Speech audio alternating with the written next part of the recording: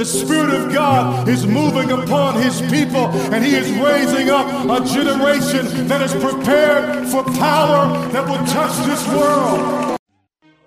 And ladies and gentlemen of the jury, the prosecution is not going to get that man today. No, because I'm going to get him.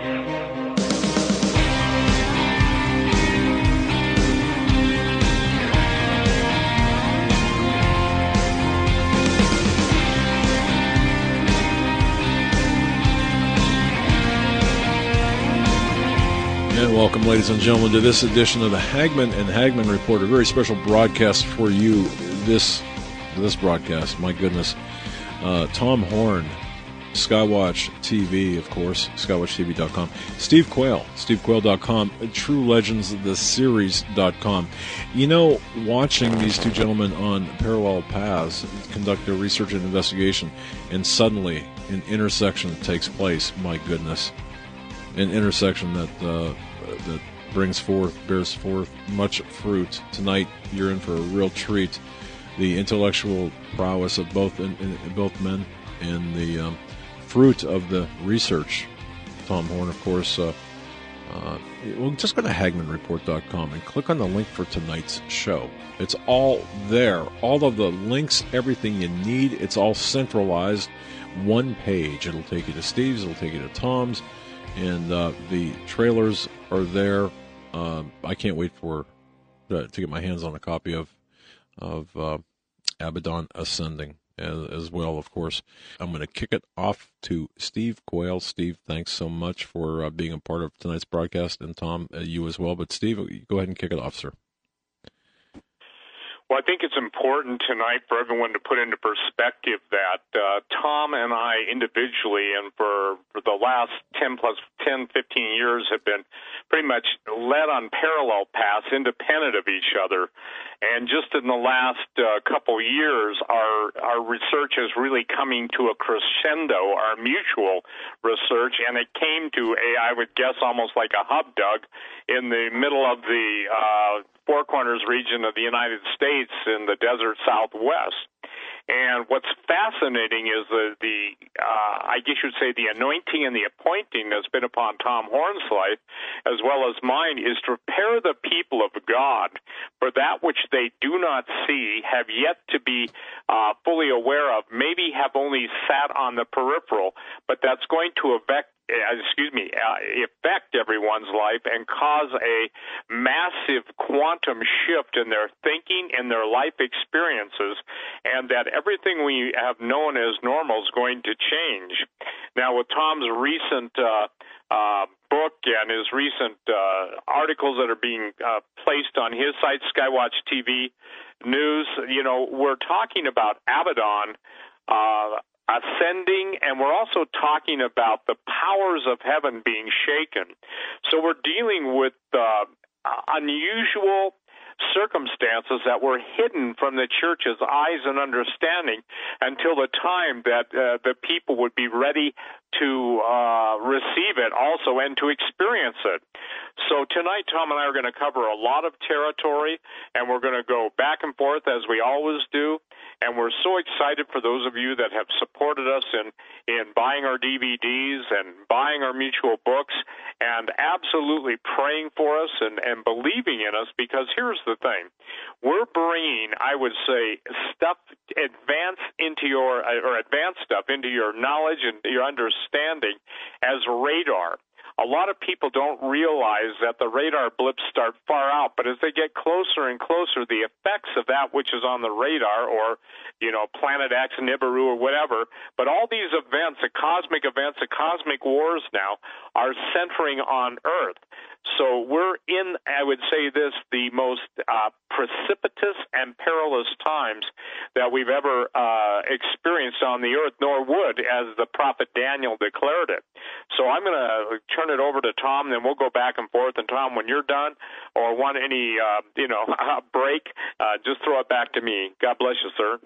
Hey, great to be with you guys again, Doug, Joe, Steve, and thanks for having me on the show. It was such an honor to be here tonight. And I just wanted to say one thing real quickly before we get started. A thank you Steve, to you, and also Doug and Joe Hagman, because the last time I was on your program, Doug, you and Steve did that Sponsor a Pony thing. Nita was on with us for about an hour, and we sent people over to the website to click on the Sponsor a Pony link, and some people did go over there, and they helped us raise some money, and I'm bringing all this up to say thank you, but also to say thank you to the people that listened to the program, that sponsored a pony. It was Steve Quayle's idea. I gave him credit for it on television. Since then, and we were able to raise enough money, and Nita and I paid for the balance on this, to buy all the material to build the outside, to get all the excavating done, to put in the foundation, the wells, the septic systems, the infrastructure, and all of the material to put up the outside of the new building that will be used to house the Royal Family Kids Camp. So I'm not going to go back into all that. If people want to go into the archives on Hagman and Hagman, we talked about Royal Family, what that's about, these overlooked children that wind up in the system, and why we felt that this would be me and Nita's basically our retirement mission in life. Although, Steve, like you, I've tried to retire so many times, but now it's just like a big joke, right? But people did respond to that. We wanted to say thank you for responding to that. We're going to be doing some things for the Sponsor a Pony people. We're going to pay for their registration into our conference this coming year. We're going to have a banquet in their honor in which we're going to show them all the stuff that we were able to do. We're going to have a private invitation-only retreat at Whispering Ponies Ranch for the people that sponsor ponies. So if people want to know more about that, they can go to the website and click on Sponsor a Pony and read about what that was all about. It was Steve Quayle's idea. It turned out to be a great idea. And I just one of the ones listening to this show that heard it last time and responded how much we appreciate what you did, and the Hagmans for hosting it, and Steve Quayle for having a great idea, because this is directly ministering to children who need it the most, and we are very, very, very thankful that you were willing to do that. So I just wanted to say that before we get started.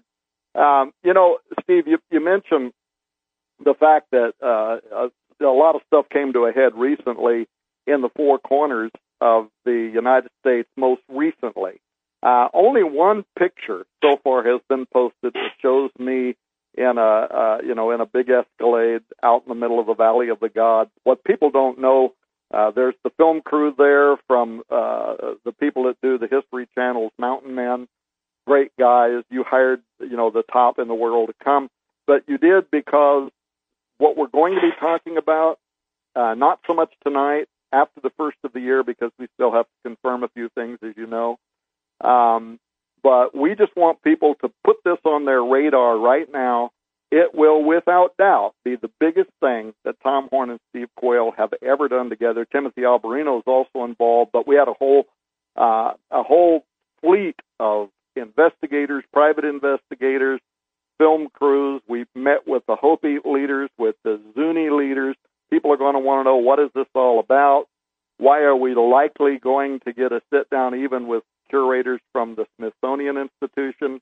Well, people will know we can't really let the cat out of the bag yet because we're having to verify some of this stuff. But we are working on it diligently and hope to be back by the end of the year or right after the first of the year to start spilling the beans on what's going to happen. This will, for the listeners, by the way, this will be the first time that we've ever published a book that is by Steve Quayle and Tom Horn. We've heard for years how people are waiting on that. Well, this discovery mandated it, but there's also going to be a Gen 6 documentary film. And, Steve, if I don't shut up, I'm probably going to slip and say things I shouldn't say.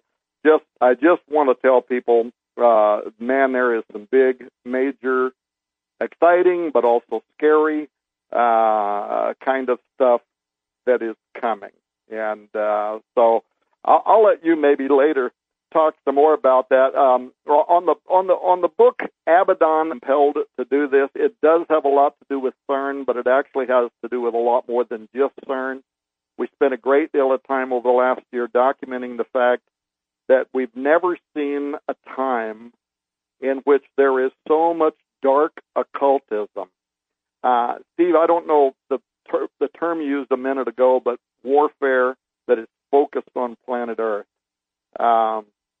in the history of our nation, we've never seen anything like it before. And it's full spectrum, all the way from the Satan clubs that are opening up on grade school grounds across the nation, to the Baphomet satanic statues that are being erected on public grounds and proposed for public grounds, like in Oklahoma and Detroit and elsewhere.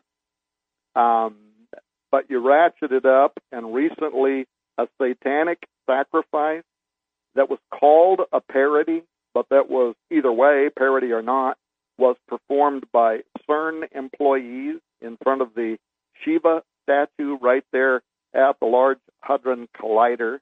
And even if, by the way, it was a parody, all occultists know that parody holds power, rituals hold power, but of course, it could have been more than just a parody. And then you had the all-day-long Gotthard Base Tunnel satanic ceremony in Switzerland that was literally mind-boggling, that was attended by government officials. And then sorry, I dropped something on myself there. The thing that freaks me out, I think, the most, and that I would really want people to think about, is this bizarre WikiLeaks revelation involving Hillary Clinton's campaign chairman, John Podesta, and his brother, and God only knows who all else in the U.S. government, that were either involved with, or their friends are involved with, things like spirit cooking. And you guys probably have done shows on this already. I mean, it's the most disgusting, but more than disgusting, satanic. The public has no idea where this is coming from and what the full measure of this is all about. The disgusting aspect, of course, using menstrual blood and semen and urine and breast milk and all these male and female body parts, and fluids that are being used in artwork and torture porn, and again, at least parody human sacrifices, but I suspect at least in some places more than parody. This is literally, Doug and Steve, this is what your friend Alex Jones called the most bizarre WikiLeaks revelation to date, where you have these Clinton campaign people like Podesta being invited to this spirit cooking dinner by the performance artist. She's a Satanist, Marina Abramovic. She says she's not, but she is. Inviting them to take part in these occult rituals. These were actually founded by Aleister Crowley, and we can maybe go into some of that. This woman, who is most assuredly demonically possessed and demonically controlled, is also a darling to the occult elite, to the Hollywood elite, and evidently now we know to some of the U.S. government elite, because of her emails to John Podesta's brother. And by the way, besides the occultism, these guys are also alien believers in the most demonic sense of the word. Numerous of their emails between Podesta and other government and entertainment types, and even Vatican insiders, talking about how we're moving towards an official disclosure moment that they suggested is coming this coming year, 2017. But it was this Marina who had emailed John's brother in June, saying, "I'm looking, forward to the spirit cooking dinner at her place. And do you think you're going to be able to attend?" And then Tony Podesta, John's brother, forwards the email to his brother John and says, "Are you going to be in New York City on a certain day? Marina wants you to come to her house for dinner." Well, this is very intimate language. It's, if you've never met somebody, you don't get an email from your brother saying, "Hey, Marina wants to know if you were going to come to her house for dinner." That's all very intimate language, meaning this has happened before. Now, did you guys do any programs on this, by the way? Yes, Tom, and I've got over 800 pages of current research, and next week we are slated to dedicate a number of segments to our new findings, because, Tom, it's even deeper it goes into UK royalty. It goes back to Jimmy Savile. It goes to a number of things, and you can even trace it back as far as the Franklin scandal. Yeah, well, this is now... Well, hey, Doug. Yes, sir. Hey, Tom, let me interject one thing right here. I believe this is a fulfillment of the word of the Lord, that God was going to reveal to the people the sins of our leaders, but I also believe that God is showing that the devil is the God, little g, of this world. When you're dealing with all of the child sacrifice and the child cannibalism and all of the perversion, everything that we're dealing with, I believe that God is totally going to and is, I want to make that statement again, God is totally going to and is unmasking the total facade that has bewitched, bedeviled, and basically seduced the people of the planet to think that the leaders of this world are somehow benevolent. Now, when Nancy Pelosi's Goat Hill Pizza restaurant, was opened up, you've got to see the common denominator between all of these entities. Nancy Pelosi obviously is one of the forerunners in the Democratic Party, but also everything that is absolutely horrific, disgusting, vile, wretched, putrid, vomitous, cesspoolish, there's another word. The point is that all comes back to the one central theme. And Doug, I hope in your 800 pages in your continuing investigation, people understand this. Bloodlust, I want to make this clear, is the appetite of supernatural evil entities called demons that inhabit human beings, and as the human beings give in more and more to the demonic cravings, appetites, and sensual feelings, they cease to be.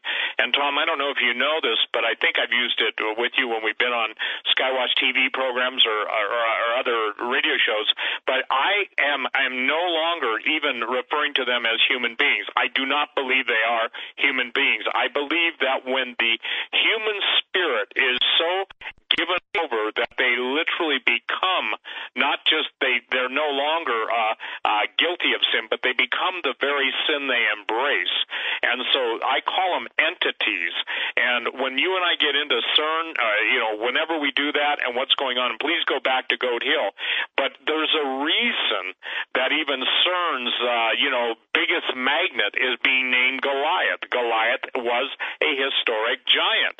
All of these symbols, all of these statements, all of these images, all of these news releases, all of the breaking Guccifer or WikiLeaks are pointing to the whole world lies in the evil one. And somehow, Doug, my prayer is after tonight's show is that Christians are going to understand that even as the battle for the presidency and all of the associated issues with that ain't, and don't get me wrong, it's critically important, but what is coming, Jesus said if he told us earthly things and we believe him not, how can he tell us heavenly things? And that's what I hope, Tom, that you and I can bring out to people today, because Abaddon is ascending. So continue on. I just want to make sure people understand that this is not a little issue, ladies and gentlemen. I'll put it in Quayle terms.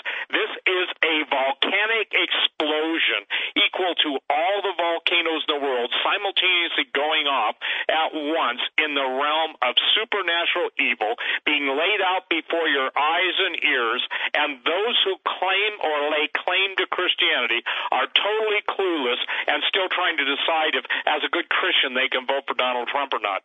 You better go beyond that and ask God. And I'll say this at the beginning before we really get going, Tom, and I really get wound up and you really get going, is the fact that this is unlike anything that has ever been.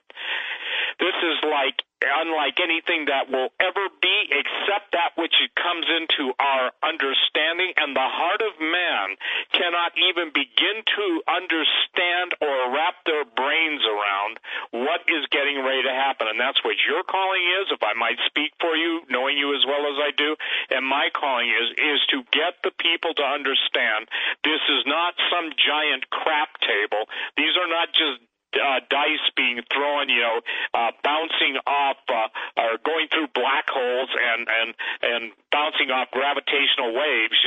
This is all by design. And the last thing I want to draw is the cannibalism now that's even being announced by some Muslims, although more are embracing it, that it's okay to eat Christians. I'm talking eat, like yummy, yummy, yummy. They got Christians in their tummy.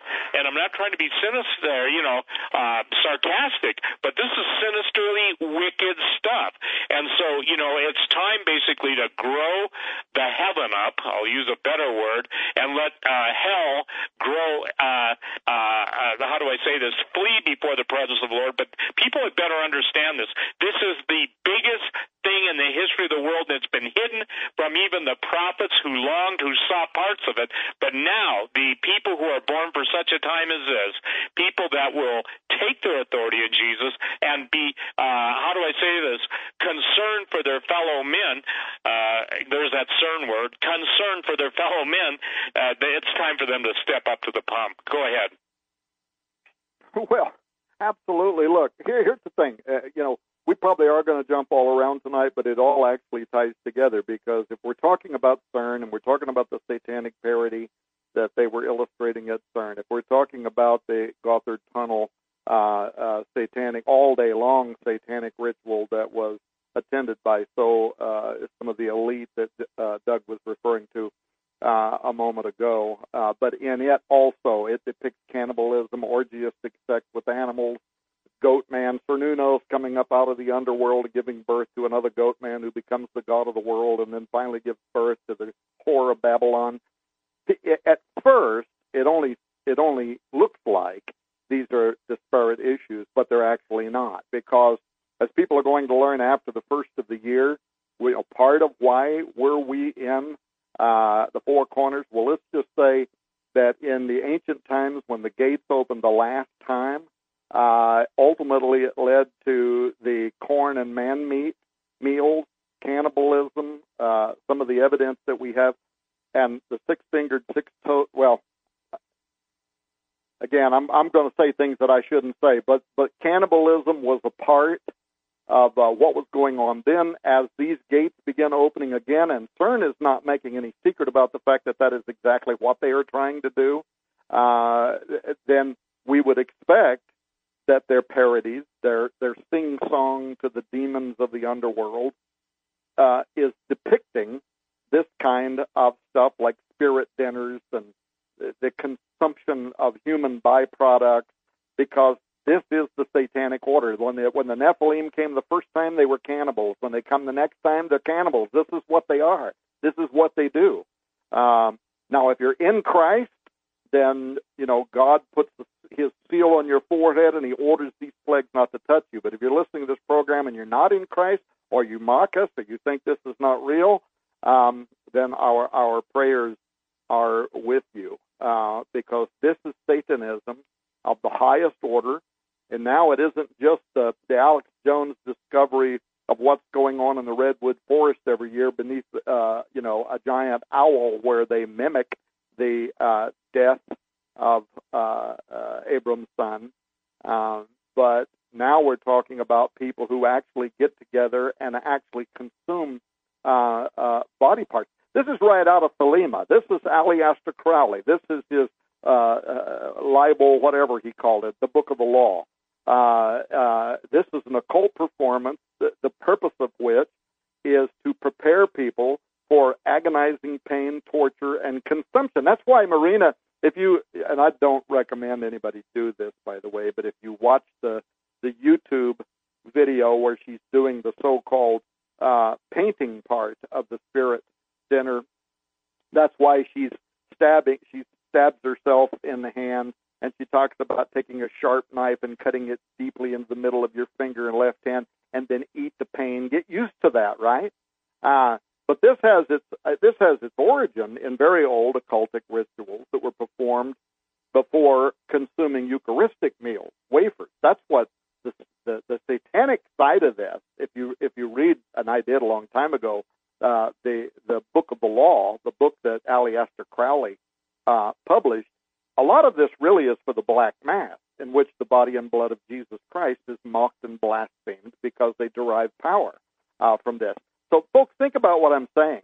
We're talking about the campaign director and other people involved with the Clinton administration getting caught, not with their fingers in the cookie jar, getting caught with their fingers in human blood, performing the most blasphemous, the most horrific, the most terrible satanic rituals. And I don't know, Doug, I don't know, exactly when you're going to be done with your material, but I have got to get my hands on it, because I also know that this ceremony is meant to create a union between man and supernatural entities, what they're trying to do. Tom, hold that thought. We're up against the bottom of the hour here, but I want to say this. You had mentioned Thelema. Folks, if you do not, and Tom, I don't know if you know this, but if you take and I've downloaded, we have on a separate hard drive, all of the Podesta emails. We've done a word search, and Thelema does come up in the subject line. I'm not going to get into it at this point, because you have to understand the context. But yes, you are 100% correct, Tom, that this does get into that very specific, archaic, spiritual magic black mass summoning of demons. Folks, you're listening to Tom Horn, Steve Quayle. Stay right where you're at. I'll be right back.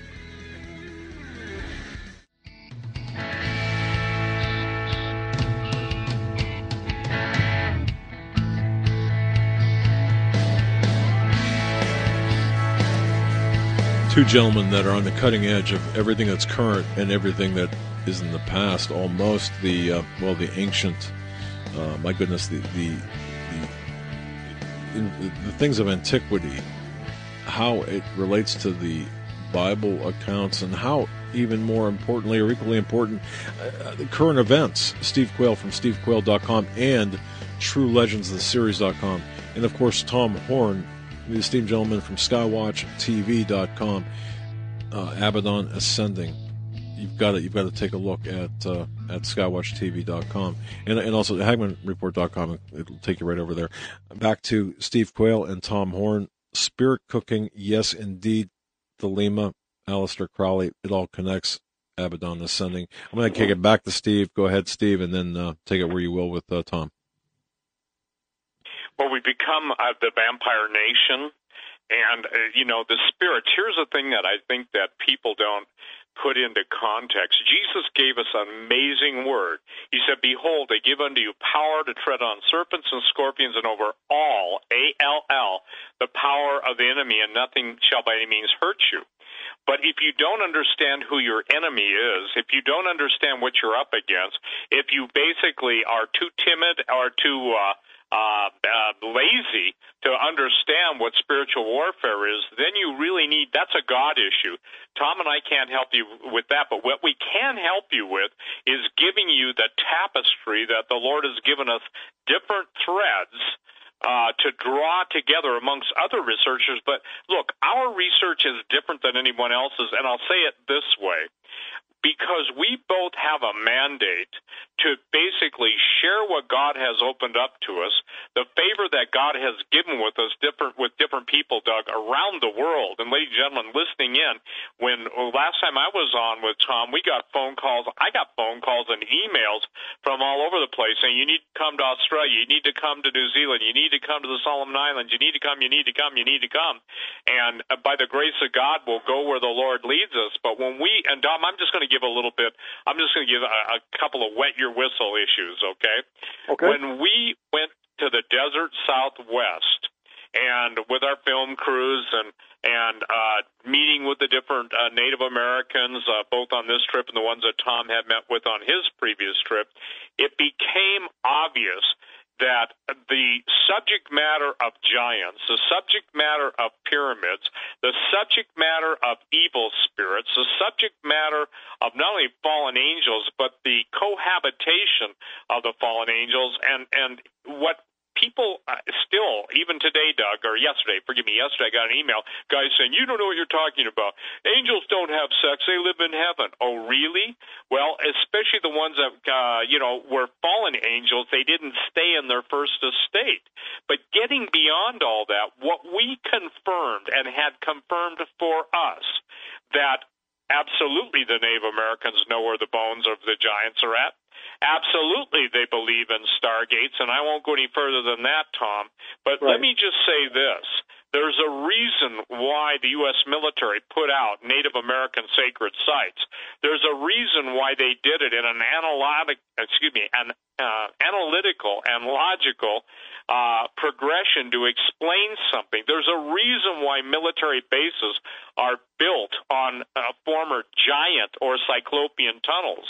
One of the things that was fascinating is when we did the Unholy See, and everything leads from South America into Rome, and then from Rome it leads back into the desert Southwest and into the Aztec, the Inca, and the Maya, and all of the corresponding imagery, the corresponding legends, the truth. What God is doing, Doug, is simply this. It's now his time to expose the lies that the people on earth believe. Now, I believe God is doing this for two reasons. Number one, he's revealing the true spiritual wickedness in not only heavenly places, but earthly subservient places of power. And, Tom, I think you should go into, if you would, the CERN tunnel ceremony a little bit, because you've got to, and this is not flattery, it's just an honest statement, you've got an understanding of that absolutely goes beyond what most people can embrace. And then, ladies and gentlemen, if we were to tell you this, simultaneously, worldwide, all of these events are taking place in different languages, different cultures, but in essence, it's like somebody sent them out, and these are people that don't, I'm not on Twitter, but it's, imagine that there's a mass mailing, or whatever you call it, email, what's the word, Doug, where people send out everything and tell them to do this or whatever, when a flash mob or crash mob, whatever. But imagine that's being done by hell, and all of the adherents to hell, all of the priests of hell, all of the Satanists, all of the animists are all coming to the gathering. And that gathering is a total war on Jesus Christ, the believers of the living God. And when I hear, and I'm going to say, no, I won't say that at this point. I'll hold that until later. But when I hear the bleeding heart leftist liberals who try and lay claim to Christianity explain this stuff away, or that somehow I'm a fearmonger or purveyor of porn, let me share this with you. If someone were to read my emails, and I've threatened to do it, I think I'll do it. I'll always protect the identity of the people, always, not tell them their real names, or I'll just put their initials. But the thing is there are a lot of terrified Christians, exclusive of listening to me or Tom Horn or you, Doug, that are having encounters worldwide. And when I say they're over the top, even with what I know, and I admire and I pray that everyone will pray for the men and women who have deliverance ministries to set the captives free, because that's not a condition of, just the elite of believers. That's a commandment that we're to preach the kingdom of God. Now, having said that, when we were all in the desert Southwest, we had additional information given to us, and we had, what would you say, Tom, collaborating evidence given to us, and we saw firsthand the cover-up. I will say this, and because they ducked out on us, one of the most famous archaeological finds in Crow Canyon, the minute they found out that Tom and I were who we were, and they were given some of our writings, they ducked out quicker than you could, a moth would, what would you say, be drawn to a light, okay? They wanted nothing to do with it. So, Tom, go ahead and take it, if you would, from this. Yeah. Yeah, I mean, that's absolutely true. There were those who ducked out, but their report has been published on the university website. We've got the rights to be able to republish parts of that. And what was it that they found? They found unusually large bones that had 6 fingers, 6 toes, distorted mandibles, lion-like teeth, 2 rows of teeth. So we found basically the men of Moab here in the Four Corners. The other thing was we learned from, and the Hopi and the Zuni that we met with, people are going to learn, these were not, what would you call them, low scale. These were governors of tribes. These were leaders. These were tribal elders. These were tribal medicine men. And at one time even pointed, well, this is probably going to be in your documentary, so I won't say, but they pointed to a specific area. They told us this is where the bones are.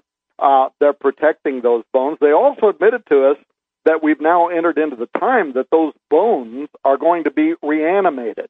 And so I do want to get into that, but I have got to, Doug, before we went to the break, took me up to this point on Thelema, and a couple of thoughts I jotted down during the commercial, and it's actually related to this. And I think I can put this together so people will understand how these ancient gateways, these ancient giants, are related to the forthcoming gateways and the efforts on the part of the highest level occultists to open these doorways. That's exactly what they're trying to do.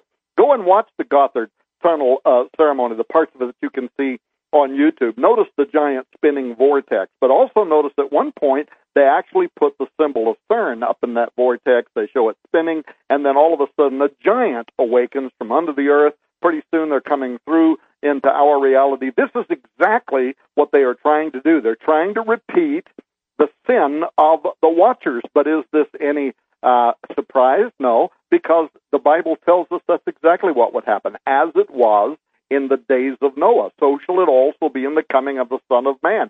Open the gates, ye ruler, Isaiah. God speaks through Isaiah. Open the gates, plural, ye ruler. I give command, and I bring them. Giants are coming to fulfill my wrath.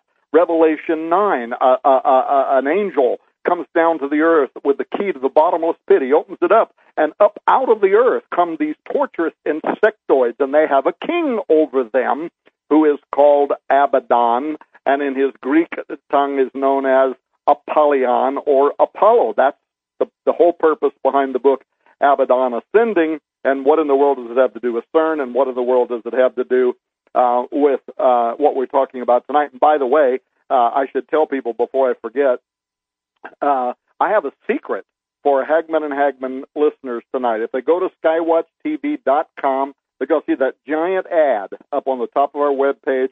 It says it's the biggest giveaway in the history of Skywatch TV, and it is.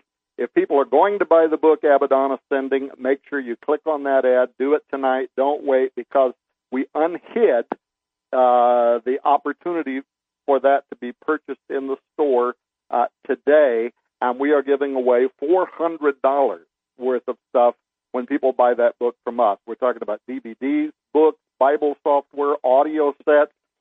We've never done anything like this before. Hagman and Hagman are the first people to know about it. We unhid it tonight. If you click on that and go there, if you're going to buy the book, if you're not going to buy it, then don't worry about it. But if you are, then that's bigger than any Cyber Monday sale you're going to find anywhere. It's literally $400 worth of stuff we've never given away before, so go check that out. But what does this got to do with Thelema and the Book of the Law and the Podesta emails and what these occultists are trying to do with the doorways that they're trying to open? Well, Aleister Crowley himself admits that he wrote down by dictation the Book of the Law. I wish I could remember the full title. It's Libel something or another. I can't think of the name of it, but the Book of the Law, as it was dictated to him by a demon by the name of Awa, and some other, what he calls Thelemic deities, knew it and hate it, and I forget who the other ones are. And in there, he refers to these spirit dinner cakes. They also call them cakes of light, and their ingredients. And if you read the Book of the Law, you'll see where this woman who was emailing Podesta, this female Satanist, you'll see where she was getting her ingredients from, because they're all spelled out in there. But what's worse, and this is the part now where this gets creepy, and I want to say a couple of things, and then I want to ask you, Doug, if maybe you also went into this, or Steve, if you have. But in the Book of the Law, in like the 3rd chapter, the 20th verses, somewhere in there, he starts talking about where are you going to get this blood? How do you use this blood for the ritual? Well, he talks about the best blood is the blood of the moon monthly, meaning menstrual blood, a woman's cycle. But then he says, or the fresh blood of a child, or the blood of your enemies, or the blood of a priest or of worshipers, and so on. Now, this Marina, this friend of Podesta's, stabbing herself in the hands is only the beginning. There's a performance in which she pulls out her fingernails, toenails, cuts off her hair, throws them into a flaming a five-pointed star, which we know what that is, then jumps inside of the fire, and she's so demonically possessed that she goes unconscious, and they have to save her from it. And it totally reminded me of Mark chapter 9, where the demons that possess this young boy are trying to kill him. And what do the parents say? They often throw him into the fire and try to kill him. This woman is so demonically possessed. So if we would look at her and say, well, okay, so what? She's a lunatic. So what is? She is a dear friend of some of the highest placed people in government, evidently, in our nation. She is an absolute darling of the Hollywood elite. If you don't believe that, go to Google and type in La Mocha Gala performance, LAMOCA. That's the Museum of Contemporary Art in Los Angeles, and look at where she's part of this year, 2016, the gala performance. All of these people are invited, and let me tell you, this is the A-list of Hollywood stars. You will be shocked if I send you the pictures of some of the top actresses and actors that were at this occult dinner. They dine on spaghetti that's made to look like intestines. They're eating tartar, bloody meat, and other grotesque food items at the tables, but that's not the worst part of it. All of the tables appear to have decapitated heads on the tops of the tables. It's actually actors sitting underneath the tables, and their heads are stuck up through a hole, and they put the tablecloth around them, but they're supposed to represent living decapitated heads. And then all of a sudden, these shirtless men, they look like, like strip dancers or something, they come walking in. They have this giant table, and it's supposed to represent an amniotic sac. One of the other translations I read said, get this, Steve, it's a covering representing the crust of the earth, under which the whore of Babylon, the Scarlet Woman, exists. So she's either in an amniotic sac or she's under the crust of the earth. Anyway, they carry this out in front of all of these Hollywood stars. She represents the whore of Babylon. She takes a knife and cuts her way out of this container. Then she jumps up on stage, starts dancing and gyrating. By the way, it's the singer Debbie Harry, and starts doing all this stuff. But then they carry out all these other lifelike forms of nude female bodies, and they are very realistic looking. They're very lifelike looking, and they're full size. They carry these nude bodies out, and Debbie Harry and then Miss Marina, who is there, the Satanist, they take these large knives, and they go over and they plunge these knives into the hearts of these lifelike, full renditions of nude women. They carve out their hearts and raise the hearts up over the tops of their head. The crowd goes crazy cheering. They're cheering, but this cake material has the ingredients for the spirit cooking cooked into it. It's got menstrual blood, breast milk, sperm, urine, all this crud, and you should see the Hollywood elite as they're dining on the sacrament of these lifelike bodies that are carved into pieces and cannibalized, and they're all applauding. I mean, the irony here is that you have all of these liberal elites who are supposed to be the champions of women's rights, right, celebrating the parody of murdering and cannibalizing these fully grown women. It's just the most god-awful, terrible, satanic thing you've ever seen in your entire life, and it's all being applauded and participated in by the top people in the Hollywood.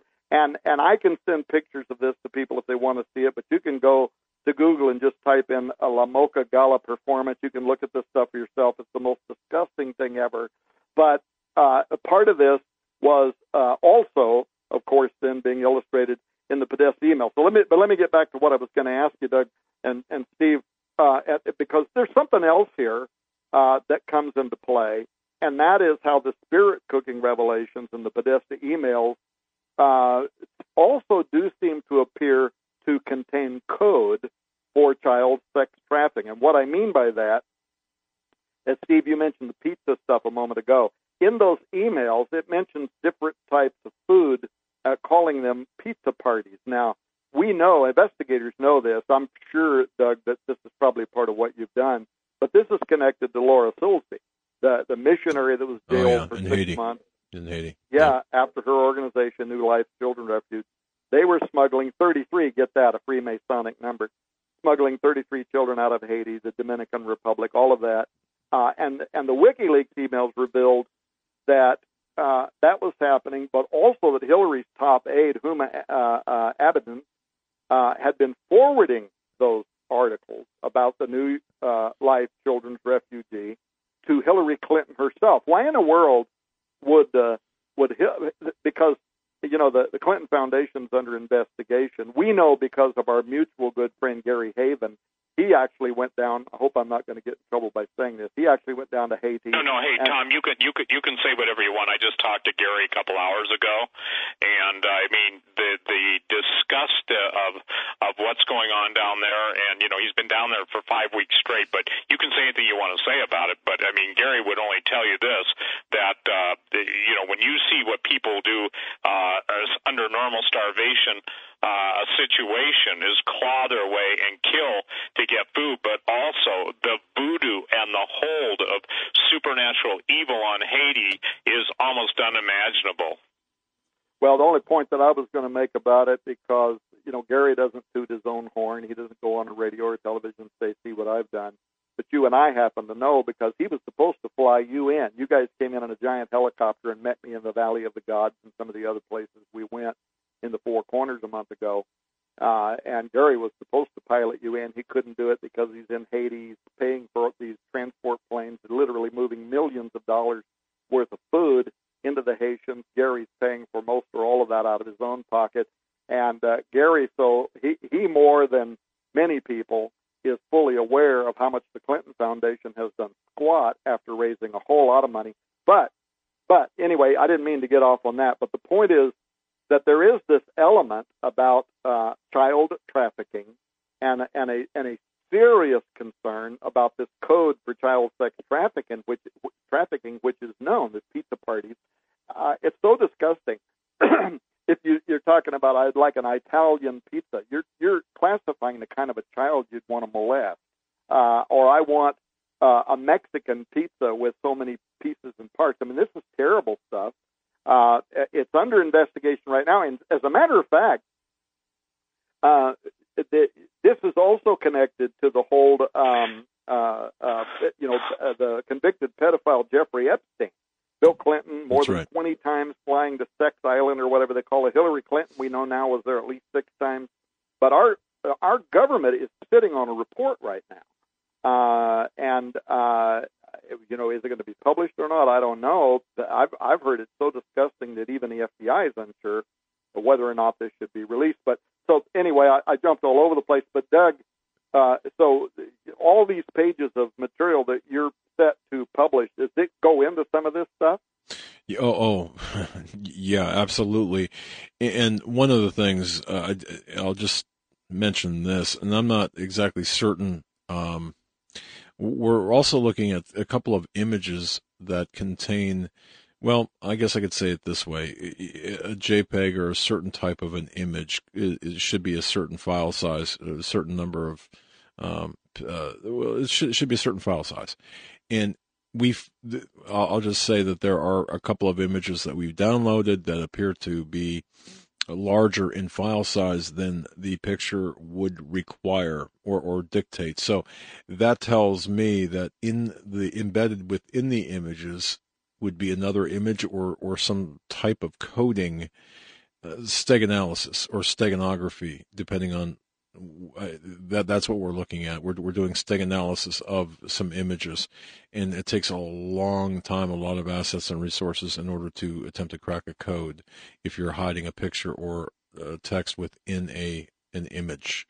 But in addition to the obvious codes, the handkerchief, it's been cited by many on the counter, meaning something.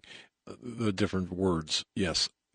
So all of this combined, and I have to mention as well, there are a lot of wonderful citizen journalists out there who've been doing this on Reddit and 4chan, and in fact, we're going to have the SGD report. We're going to have some of these people on next week as well, because this is so important. This could bring down not just people within our government, but governments, plural, people within other governments as well. But you're right, Tom and Steve. See, you guys connected all of this long before this ever was exposed. So you guys really had, and props to both of you. I mean, Steve talked about this in different variations, and Tom, you had exposed this through your work, and specifically Apollyon Rising, not directly, not head on, but at the periphery. And when you take a look at Apollyon Rising and Zenith 2016, and you kind of distill some of that information, apply it to what we're seeing here, and Steve with his research, whether it's Xenogenesis or any number of works that you've done, Genetic Armageddon, including that, we have some very interesting things that paths to take, shall I say. You're listening to the Hagman and Hagman Report. Two very special guests, Mr. Steve Quayle from stevequayle.com and TrueLegendsTheSeries.com, and Tom Horn from Skywatch TV. What a great offer. Go to SkywatchTV.com and click on the offer on the top there, special for Hagman and Hagman listeners. Well, how gracious is he, and how wonderful is that, especially around Christmas. We're going to be right back, so right where you're at.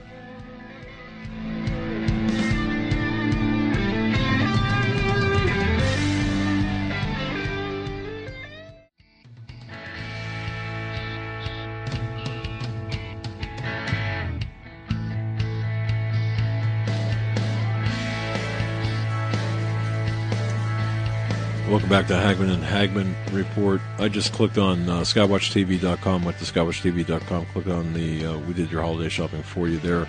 Biggest giveaway in Skywatch history. Steve, True Legends, the series is I mean, this is really relevant to all of this that we're talking about as well. Abaddon Ascending and all of this, everything you're doing for the series, and even today, what you haven't told anyone about. Man, it's all this is all coming together. I mean, it's amazing. Well, it is, Doug, and it's coming together for a purpose. I think with the equation that bringing Tom's research and my research together, I'm going to be dealing with a lot of stuff I've never written about before. The stuff that Tom's going to be dealing with in his writing about is going to be, I think we're going to be somewhere between each part of the book will be 300 pages. So I think we're looking at about 600 pages total. So, when we say it's voluminous, I know, Tom, you say the same thing I do. I said, this is the last time I'm doing this, and I've learned that the word last only applies to us and not to God. He has a sense of humor. But this is a major undertaking. What I'd like to share, Doug, is if you look at the hub on a bicycle wheel, all the spokes lead right into that hub or the nexus of it. And I think that what God is going to do with the release of the book, with the release of the film, obviously documentary, is tie it all together. And if anybody's honestly looking at the stuff, and the quality, I'm telling you, is off the charts. Those of you who saw The Unholy Sea, and I would recommend everybody go to TrueLegendsTheSeries.com and get that. You'll need number 2 more than ever to understand number 3, though the information will stand alone. Let me make it simple.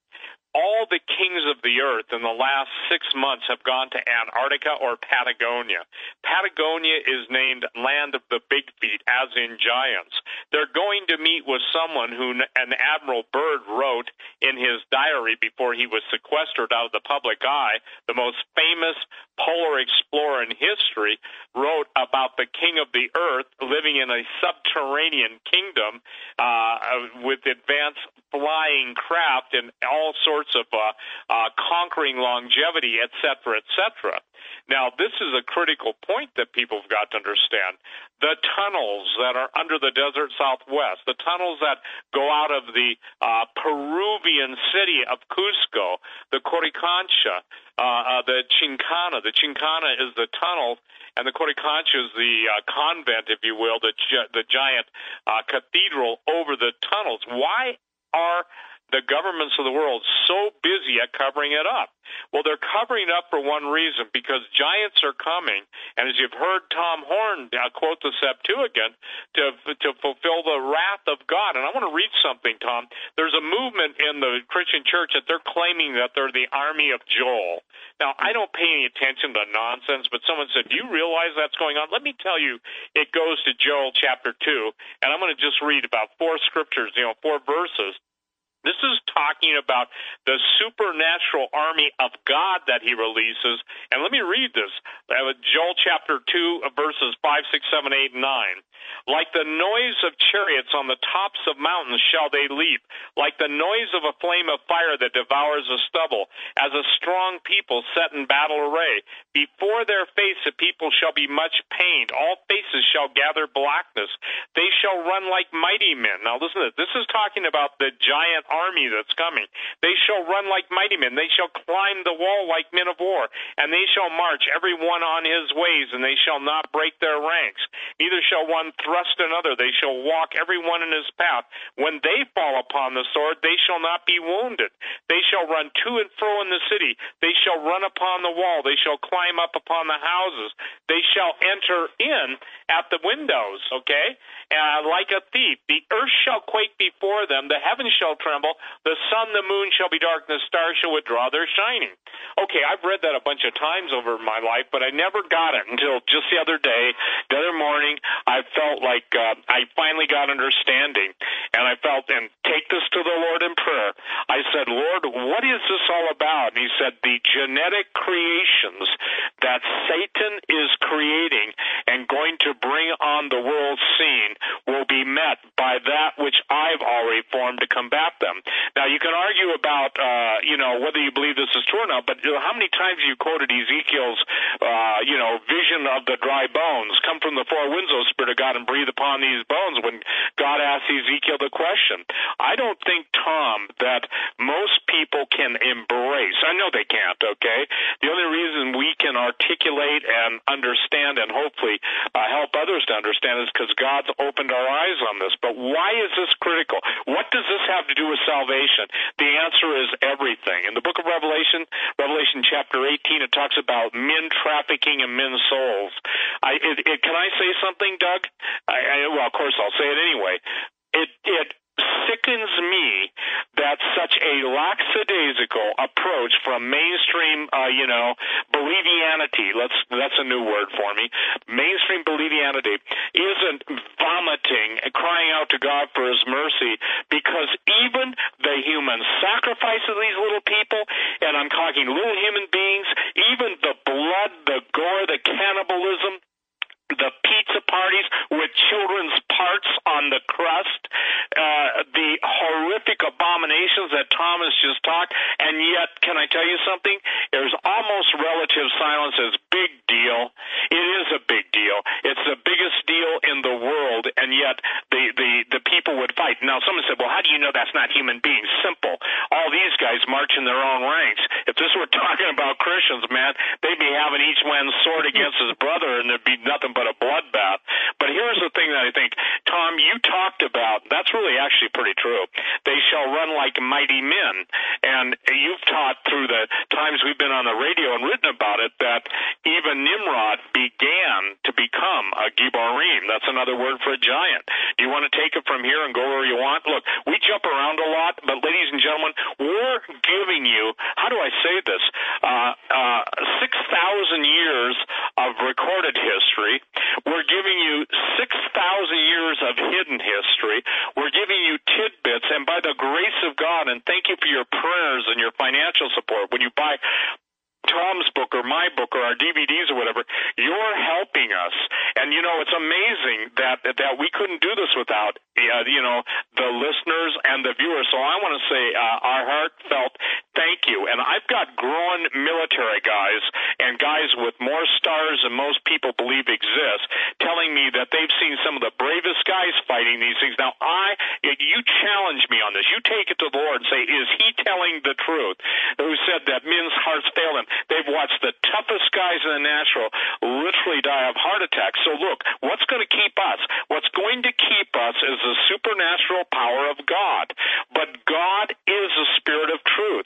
And you cannot just turn your eyes apart from the slaughter, the wickedness, the horror, and say it doesn't matter to you. If it is, you're not my brother, and I'm not your brother.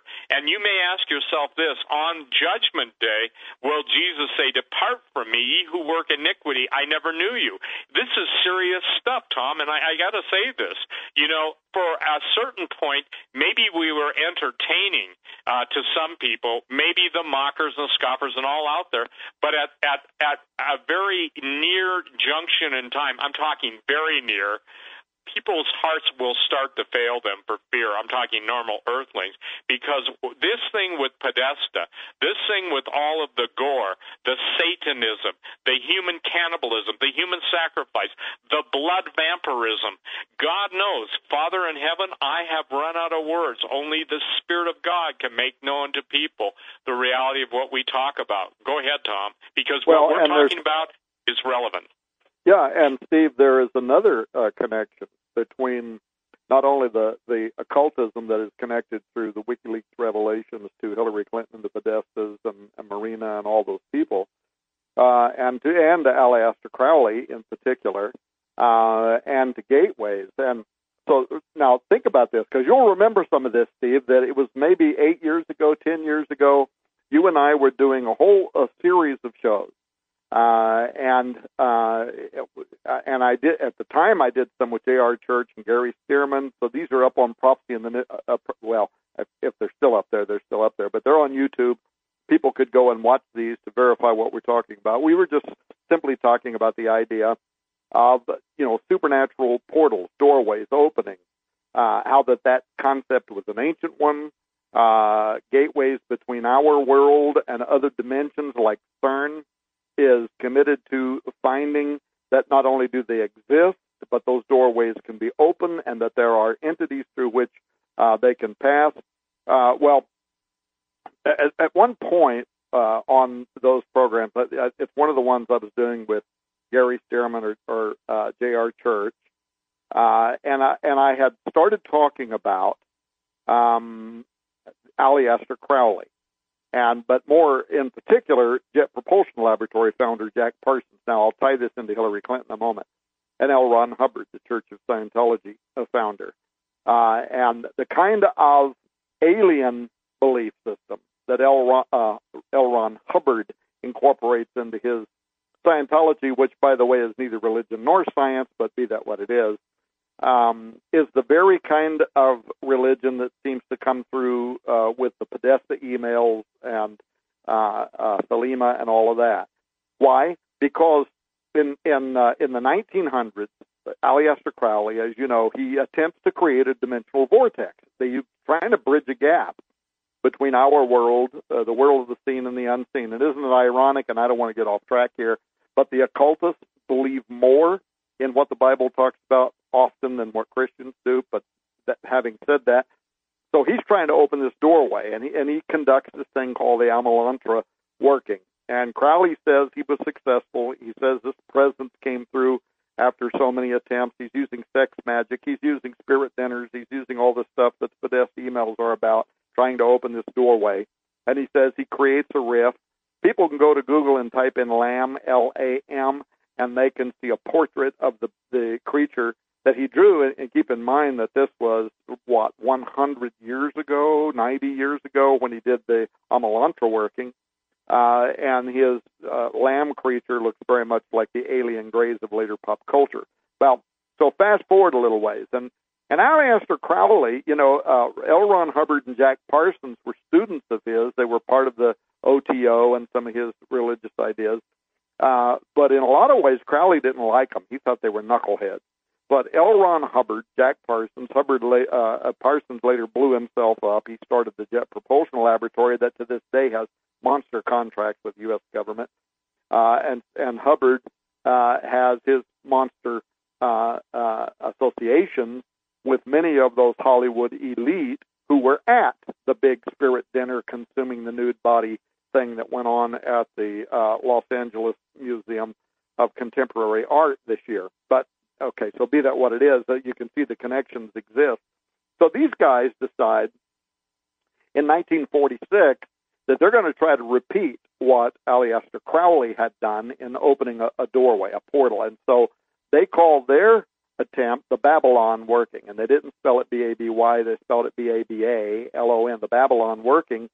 But the whole purpose behind this was to, through sex magic, spirit dinners, all that, to open a doorway in the hopes that they would incarnate the whore of Babylon.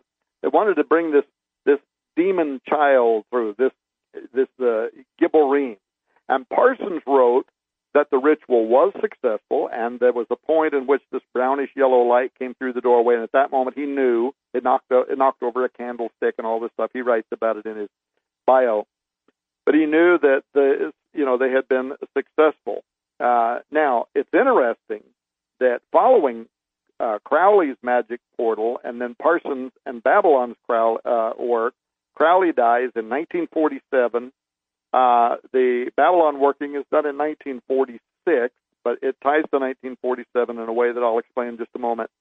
But that's the same year that the UFOs started appearing all over the place. They crashed in Roswell, New Mexico, and our dearly departed brother David Flynn wrote one of the most incredible articles ever in which he tied that, this is important, to the years 2012 through 2016. I don't think, by the way, that David Flynn was even aware that those were the same years that 700-year-old Zohar prophecies, the rabbis in Jerusalem now that are talking about a Messianic era. I don't think he was even aware of all that, how many seers down through history had said the same thing. A door is going to open in 2012. It's going to ultimately lead to the arrival of Antichrist in the Hebrew calendar year 5773, which started in October of this year and goes to the end of September of 2017. But here's why this is also important, and I'm just going to put this out there. The Babylon working explicitly stated the goal of transforming traditional values using very high dark ritual magic aimed at incarnating this archetypal divine feminine who was going to change our culture through her influence. And it's a matter of record that feminism was sown into the public consciousness from the ivory towers of academia, shortly subsequent to Jack Parsons' dark invocations that were carried out in 46, and the Babylon working that was supposed to give birth to this magical being, this moon child, Crowley described it, using, and I don't know, Doug, if you go into this, but this very powerful ninth-degree sex magic. This is from the Liber. Liber, what is it called? Vel Legis, whatever it is, the book of the law. I had it in my notes here just moments ago. But yes, I believe that is exactly what that is, and yes, yes, I do. The year 1947, as you are describing it, and as Steve Quayle has talked about it and written about, amazing correspondence in itself that has to do with major, grid points on Earth as well as other places. The number 9, various other biblical and mystical numerology, and as it relates to even today, oh my goodness, what's going on in the emails and what's going on in Hollywood and in the highest levels of government. Oh, yes. And well, and David Flynn showed how that if you took the location, and Steve might have to help me with this, but the location of the Roswell crash site, it was directly related to the 33rd, which is a Masonic number parallel. If you do a straight line from that, it went right through the center of Mount Hermon where the Watchers descended. So there was some very, very, very powerful high-level occultism here.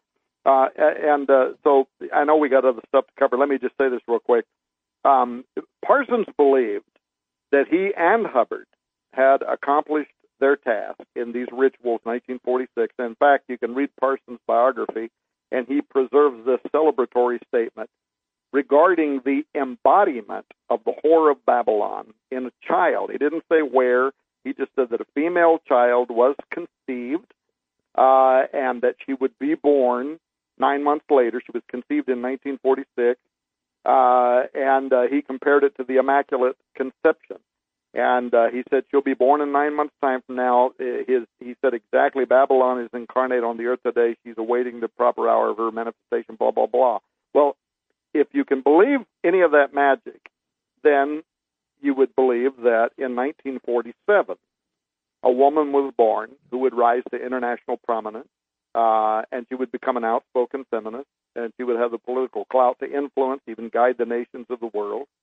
And so I'm just putting this out there. It's interesting that Hillary Clinton was born in 1947. She still offers the most promise, in my opinion, for identifying the Fruit of Parsons' infamous ritual.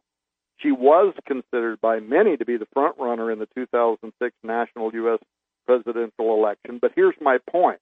Hillary Clinton, was it just a coincidence that top government assistants to her were involved with people practicing the very occult magic that was used in the Babylon working, in the Thelemic religion, in the Aleister Crowley religions, in the Spirit Dinner religions, to incarnate a female child when Hillary was conceived and born.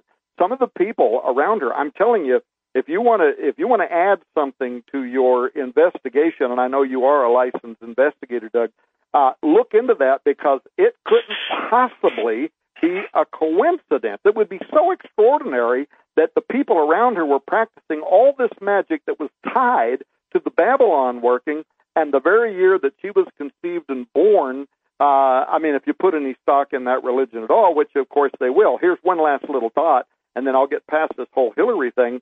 But it appears right now today she's not going to be the president. Who knows if she'll be healthy enough to run the next time around in 2020. But if she does run, guess what? She'll be 72, the highest occultic number in the stratosphere connected to the Watcher sciences and the whole idea of the incarnation of the Whore of Babylon. And there it is. I would like to... Steve, go ahead. Hey, Doug, I'd like to echo one other thing, Tom. When the Nazis were into their spiritism, and Dietrich Heydrich and all the others who were deep in the Ahnenerbe and the occult, the Thule Society, everything that made Germany in those days seek answers from the occult, I literally had a very, very prominent special operations general tell me that he said, Steve, go watch the movie Hellboy. And in that movie, and I'm not telling people to watch it, I'm just telling you what he said. He said, what you see there was the actual, listen to this, the actual recreation of the first Nazi Stargate that they were able to, if you will, spiritually and mechanically, electromechanically open up. Now, I don't recommend people see Hellboy, but in 1947, that's the same year that we were at war with the Nazis in the South Antarctica, where their flying machines destroyed ours. And remember, the Germans themselves made the same statement, that it wasn't that they were brighter than the scientists in the West, it's that they had spirit help and supernatural help from other dimensions. When you see a man of Dr. Werner von Braun's caliber of genius and intellect making that statement, it's time that people wake up and understand this. And again, here's what is critical. For all those of you wondering why Tom and I are talking about this with Doug Hagman on this night, which is the 28th of November, 2016, is God said His people are destroyed for lack of knowledge. People have tried to spiritualize that. They've tried to conceptualize it. They've tried to marginalize it. They flat out deny it. But notice this, Tom, you made a statement. The occultists believe more in the Bible, not in redemption or in Jesus, and obviously that, but they do understand. They know how this plays out. I once saw a Satanist with horns implanted in his head up in Kalispell, Montana. Actually, it was Whitefish, and he had a T-shirt saying, and I think I said this on a show years ago, but the T-shirt simply said this, Christians, your times are coming. And so, obviously direct threat and implied. The blood of the innocents is so critical to these festering pustules of satanic wickedness that it has to be, again, primary and in front of everybody what is happening. In Acapulco right now, used to be the party capital of Mexico, the drug cartels are now resorting to, guess what, beheading people and cannibalism and taking out hearts.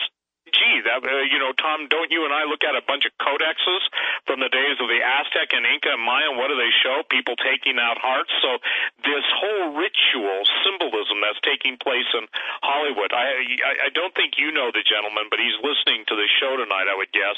He told me that he's a producer of pretty big movies. I mean, really big movies. He says, Steve, I can't even sleep in the city. I have to go out in the valley. He said, I have to put a Bible open, claim God's protection, cover myself with Jesus. His words. He said, it's not who is involved in Satanism, it's who isn't. And he said, if you aren't, you basically are booted out, and by the grace of God, there are Christians in Hollywood that are trying to make a difference, and actors and actresses, but to a large extent, the whole thing has been given over.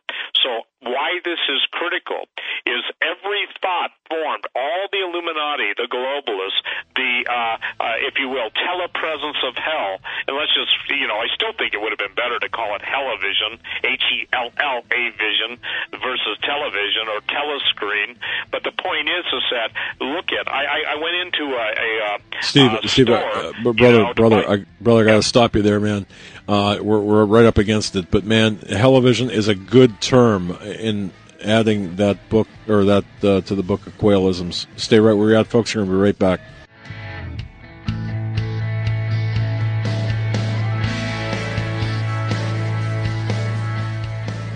Steve Quayle and Tom Horn, both men of just tremendous intellectual prowess. I mean, can you hear it? Can you feel it? My goodness, so lucky to have them both on with us. Our guests, Steve Quayle and Tom Horn. Steve was in the middle of talking about Hellivision, and well, Steve, go ahead and continue, brother.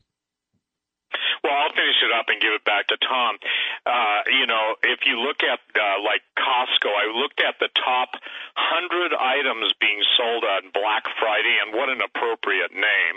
Okay, and the deal is that I think 55 of the top items were all Hellivision sets. Okay, I'll just start calling them what I nicknamed them. But what's fascinating, I want to throw this out to you, Doug, to Tom and everyone. When we were being even in what would you say, indoctrinated in the world of television, where basically Marshall McLuhan said the medium is the message. It's not that the message will be carried by the medium. Imagine this. I'm going to leave you with this. I won't go any deeper right now.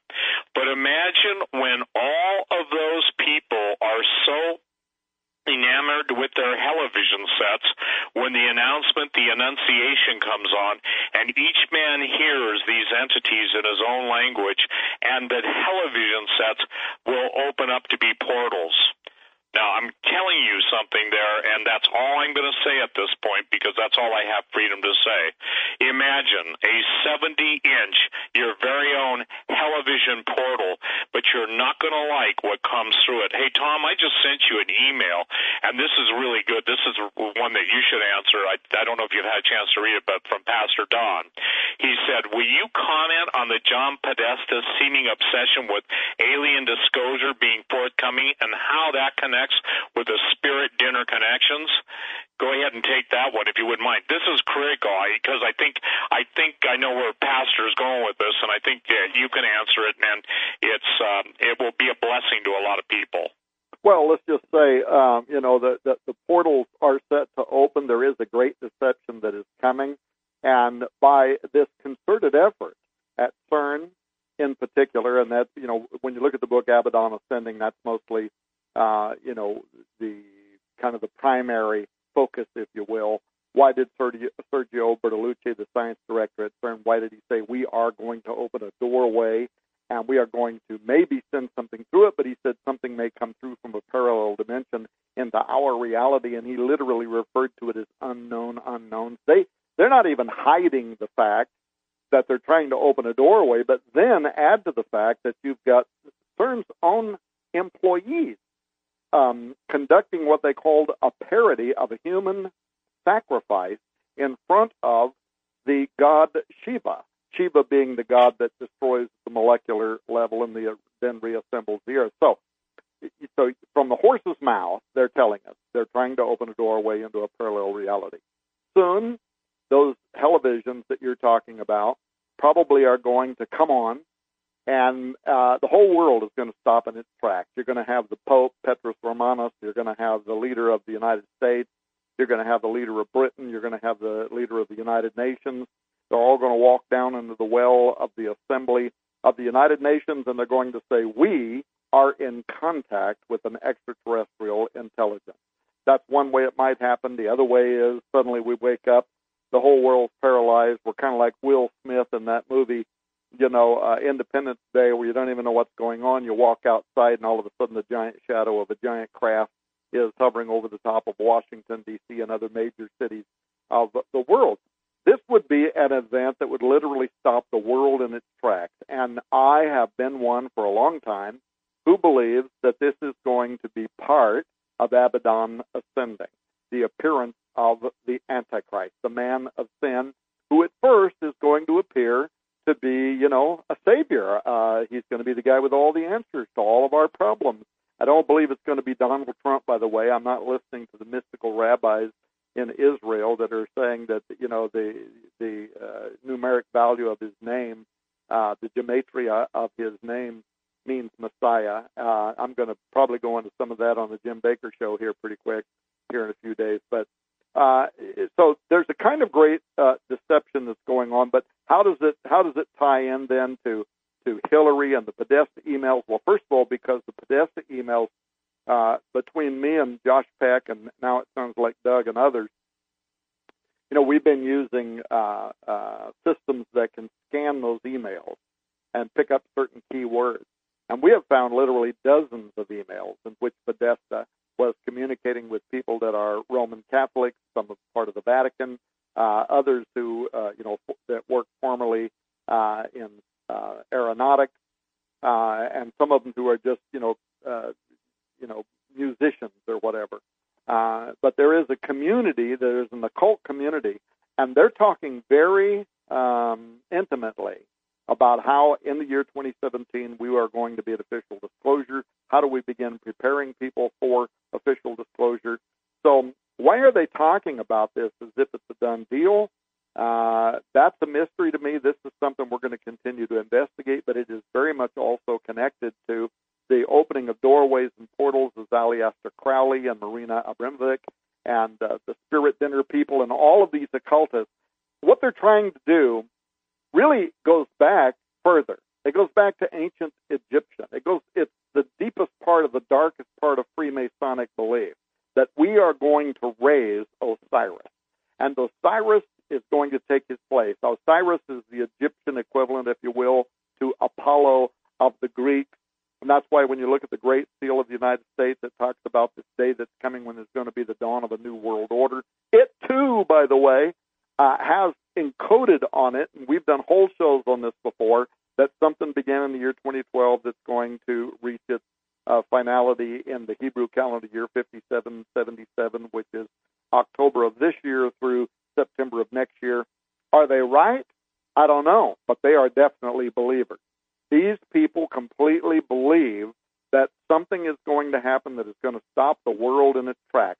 Now, here's the bigger question, probably at the core of the new book, Abaddon Ascending, is the question, if Abaddon is going to rise from the underworld. You look at the book of Revelation, the whole world, Steve, you said a moment ago that people are going to freeze in their tracks. The whole world, it says, is going to wonder. They are going to be stopped in their tracks when he that was and is not is also going to be again. When he rises up from out of the underworld and takes his place in the person of the Antichrist. How does that resurrection science work? This was one of the questions that we deal with in the book Abaddon Ascending. And very quickly, I should say, thank you, Doug, for mentioning that you went to TV.com, clicked on it, went into the store. That has not been connected to the store until just before I came, because we are in a countdown. We're counting down to December 6th. This will be the biggest giveaway in the history of our company, but I decided that because I was going to be on the Hagman Show, and we appreciate you guys so much and your audience, that we would actually unhide that so that people who are listening to this program can go there and get in the front of the line. But people need to know this. It isn't going to last very long. First come, first serve, while supplies last, $400 in free DVDs, Bible software, free books, audio sets, all this stuff.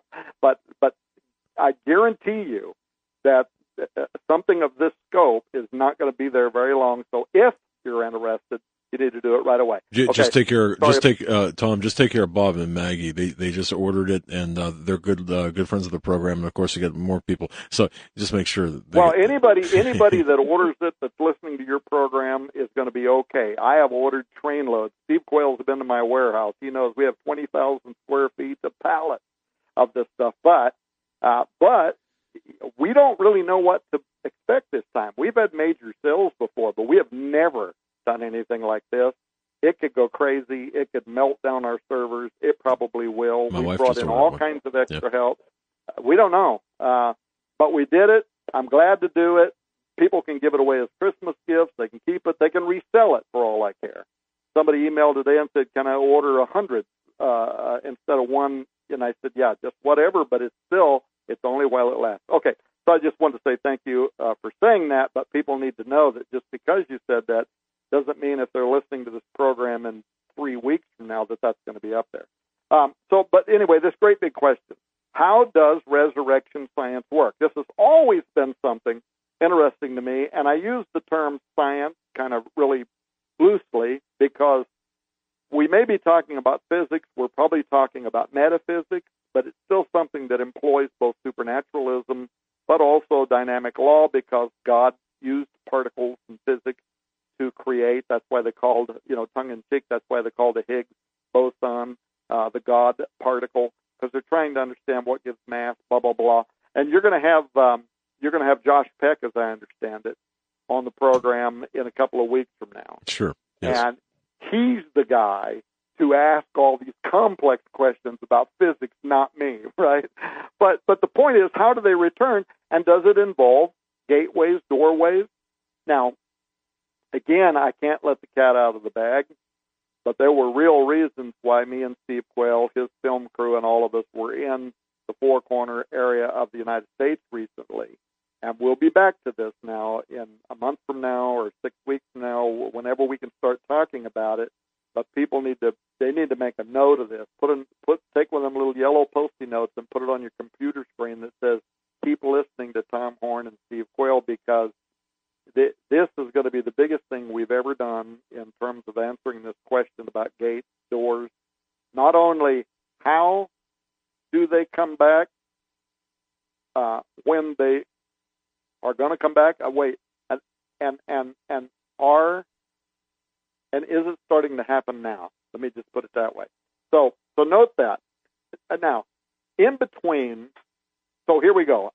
How does resurrection science work? In between the so-called first incursion, I don't know if I like that term. A lot of people use it, but let me just use it because people are familiar with it. The first incursion of giants. Now, these are the antediluvian giants. These are the pre-flood giants. And Steve Quayle's masterful documentary, the second documentary Steve put out, I just couldn't. I watched it basically and said, I'm done as a filmmaker. It is the best, without doubt. I'm not saying this to sell video. I'm telling you, I swear, this is the truth. The documentary that Steve Quayle has out right now, number 2 in his series, is without doubt better than anything that History Channel or any of those people have ever even dreamed of making. It was the best documentary I've ever seen, and I immediately went public and said that when I saw it. But it deals with this first incursion, the first giant, and the cover-up of the evidence for the megalithic builders of the first giants who were here, and a lot of the stuff that's going on, Peru, all these places. And then, but in between that incursion, and then the prophesied future return of these hybrid monstrosities, which is biblical, there was what some people call this second incursion of, now, call them what you want, Nephilim, Anakim, Gibborim, even Nimrod, the builder of Babel. This post-flood presence of giants is confusing to a lot of people because 2 Peter 2:5 talks about how all the ungodly were destroyed in Noah's flood. Genesis 7 confirms all the souls but those on board the ark killed in the deluge, including the original Nephilim.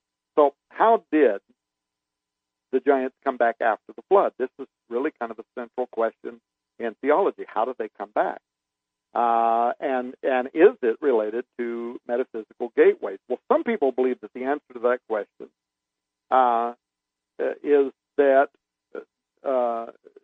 different watchers repeated the original sin of the angelic of their angelic brothers after the flood, giving birth, in other words, to a second crop of Nephilim. And there are Hebrew scholars that look at the phrase in Genesis 6:1-2, when men begin to multiply, and they say that can accurately be translated not just when, but whenever, meaning, in other words, this is something that could be repeated, and that Genesis 6:4 might imply that when it says there were giants in the earth in those days, that is before the flood, and also after that, Moses writes, meaning after the flood. So this is it's a repeatable sense. Now, if that's how the giants returned immediately after the flood, I'm not saying I believe that. I'm saying if that theory is right, then it would kind of make sense that a lot fewer were generated the second time around because the watchers would have been aware of and feared the judgment that had befell the original watchers. And so very few of them would have been crazy enough to do it again because the first ones are confined in everlasting chains under darkness, according to Jude. Now, there's a second, more intriguing possibility, and we go into this in Abaddon Ascending. And this one involves occultism, so I'm kind of trying to slowly get back to answering this pastor's question about how this is involved with the Podesta emails and all that. High-level magic may have been used to raise the dead Nephilim back into bodies of flesh. There is a point where Steve and I, in the coming year, are going to go into this further than we've ever gone before. And not just because I'm going back to the house of the temple to meet with 33rd degree Freemasons. I've already confirmed a lot of that in Apollyon Rising. But there is reason to believe that occultists may possess antediluvian watchers information that survived the flood. I'll go into that in a second. Now, and by the way, I understand if people are listening to this and they're saying, forget it, the guy's lost his ever-loving mind. It's too impossible to believe. There couldn't possibly be magic, right? That somehow occultism, watchers level, angelic technology that could reanimate the dead giant. But so let me just share this. According to the Book of Jubilees, and the Book of Jubilees is considered to be canon by some Orthodox churches, and also the Jews love it. But according to Jubilees 8:1-5, I'm not going to quote this whole thing. People can go and read it. But Canaan, Noah's grandson, he finds the antediluvian secrets of the watchers after the flood. And then he hides that information because he knows it'll make Noah mad. But it contained the teachings of the watchers. This is the information that modern 33rd degree level Freemasons claim to be in possession of. But so did I think. Now, Aleister Crowley never admitted it, but a lot of the stuff that he talks about in the Thelema religion smacks of possession of the Watchers' knowledge for the purpose of these blood rituals and the other things that they did to reanimate dead Nephilim. By the way, Steve, I can't go into this yet, but Ali just uncovered some Smithsonian-level research that talks about the cannibalizing of the Anastase for the express purpose of the individuals who are participating in these occult rituals, which Dr. Don Mose told us about. It changes them. It rewrites their DNA, and it allows them to become fit extensions for the reanimation of the giants. This is something that Timothy Alberino in Peru is scratching at the surface of, where they know where the graves of the giants are, and the children of the Peruvians, some of them, will go and they'll lay down at night, part of their masculinity rituals, their growing up rituals, when they're coming of age, so that they can absorb the energies of the dead Nephilim. In any case, Spirit of the Watchers. But remember, Steve, when we did the programs in which we talked about the magic bracelet? The Casetot. Yeah. So I think that the secret teachings of the Watchers that was recovered by Canaan could have contained a formula for raising the spirit of dead Nephilim in use with these magic bands, bracelets, these magic bands. Also magic bed. And that's, of course, if Jubilees can be believed.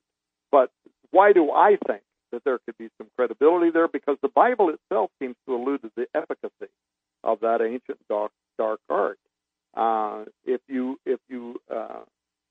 read the book of Ezekiel, I'm trying to find it here. Ezekiel 13:8. Here's what it's 18. Here's what it says.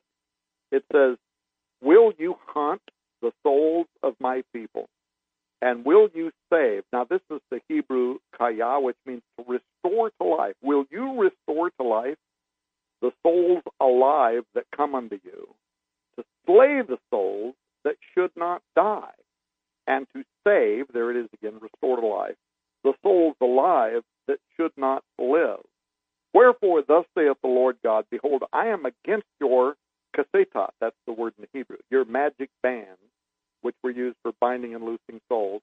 I'm against them, wherewith you hunt the souls to make them fly. Now, this is the Hebrew word parak, which means to fly away, but alternatively, it can mean this, get this, to sprout up from out of the ground.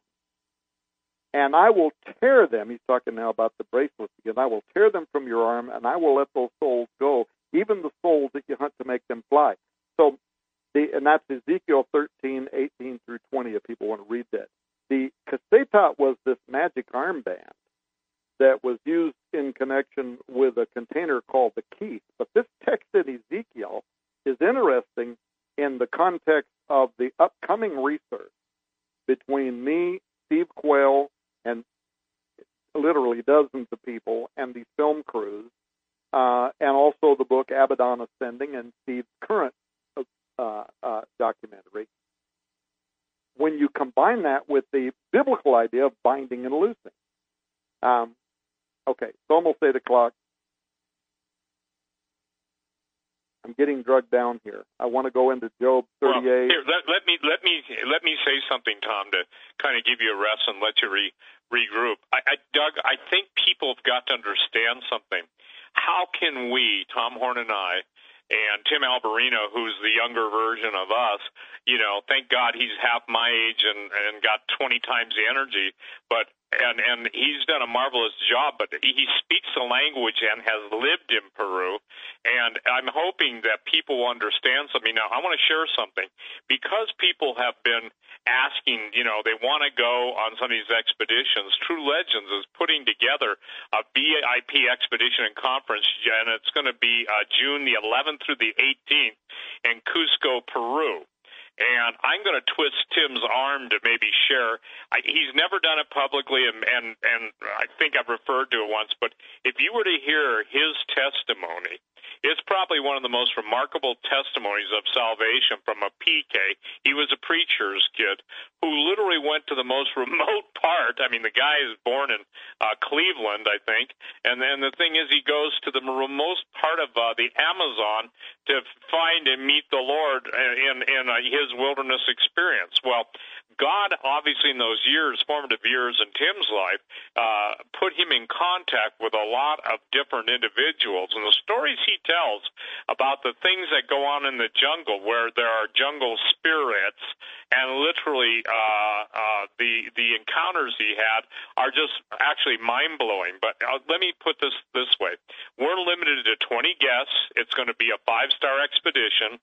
We're going to Cusco. I'm going to be one of the speakers. Anselm P. Rambla, who's featured in the Unholy See, one of the most famous archaeologists in the world when it comes to underground tunnels, civilizations, etc. Tim's going to be talking, and we're going to take people right into the heart of this. Obviously, Oshante Tambo, what we call pre-flood architecture. This was the big giants.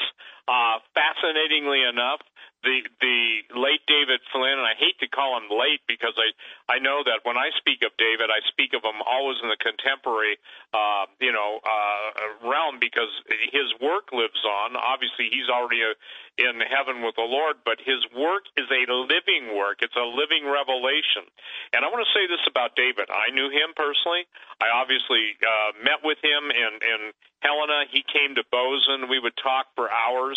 And to say this, that one afternoon session with him is like your mind melts, and to that God gave a gifting. But I also believe that God did with David Flynn until David's time was up to go to be with the Father. I believe God gave him a time-sealed revelation, and the time-sealed revelation has everything to do with the Altiplano in Peru and Bolivia, and also so much of the stuff Cusco.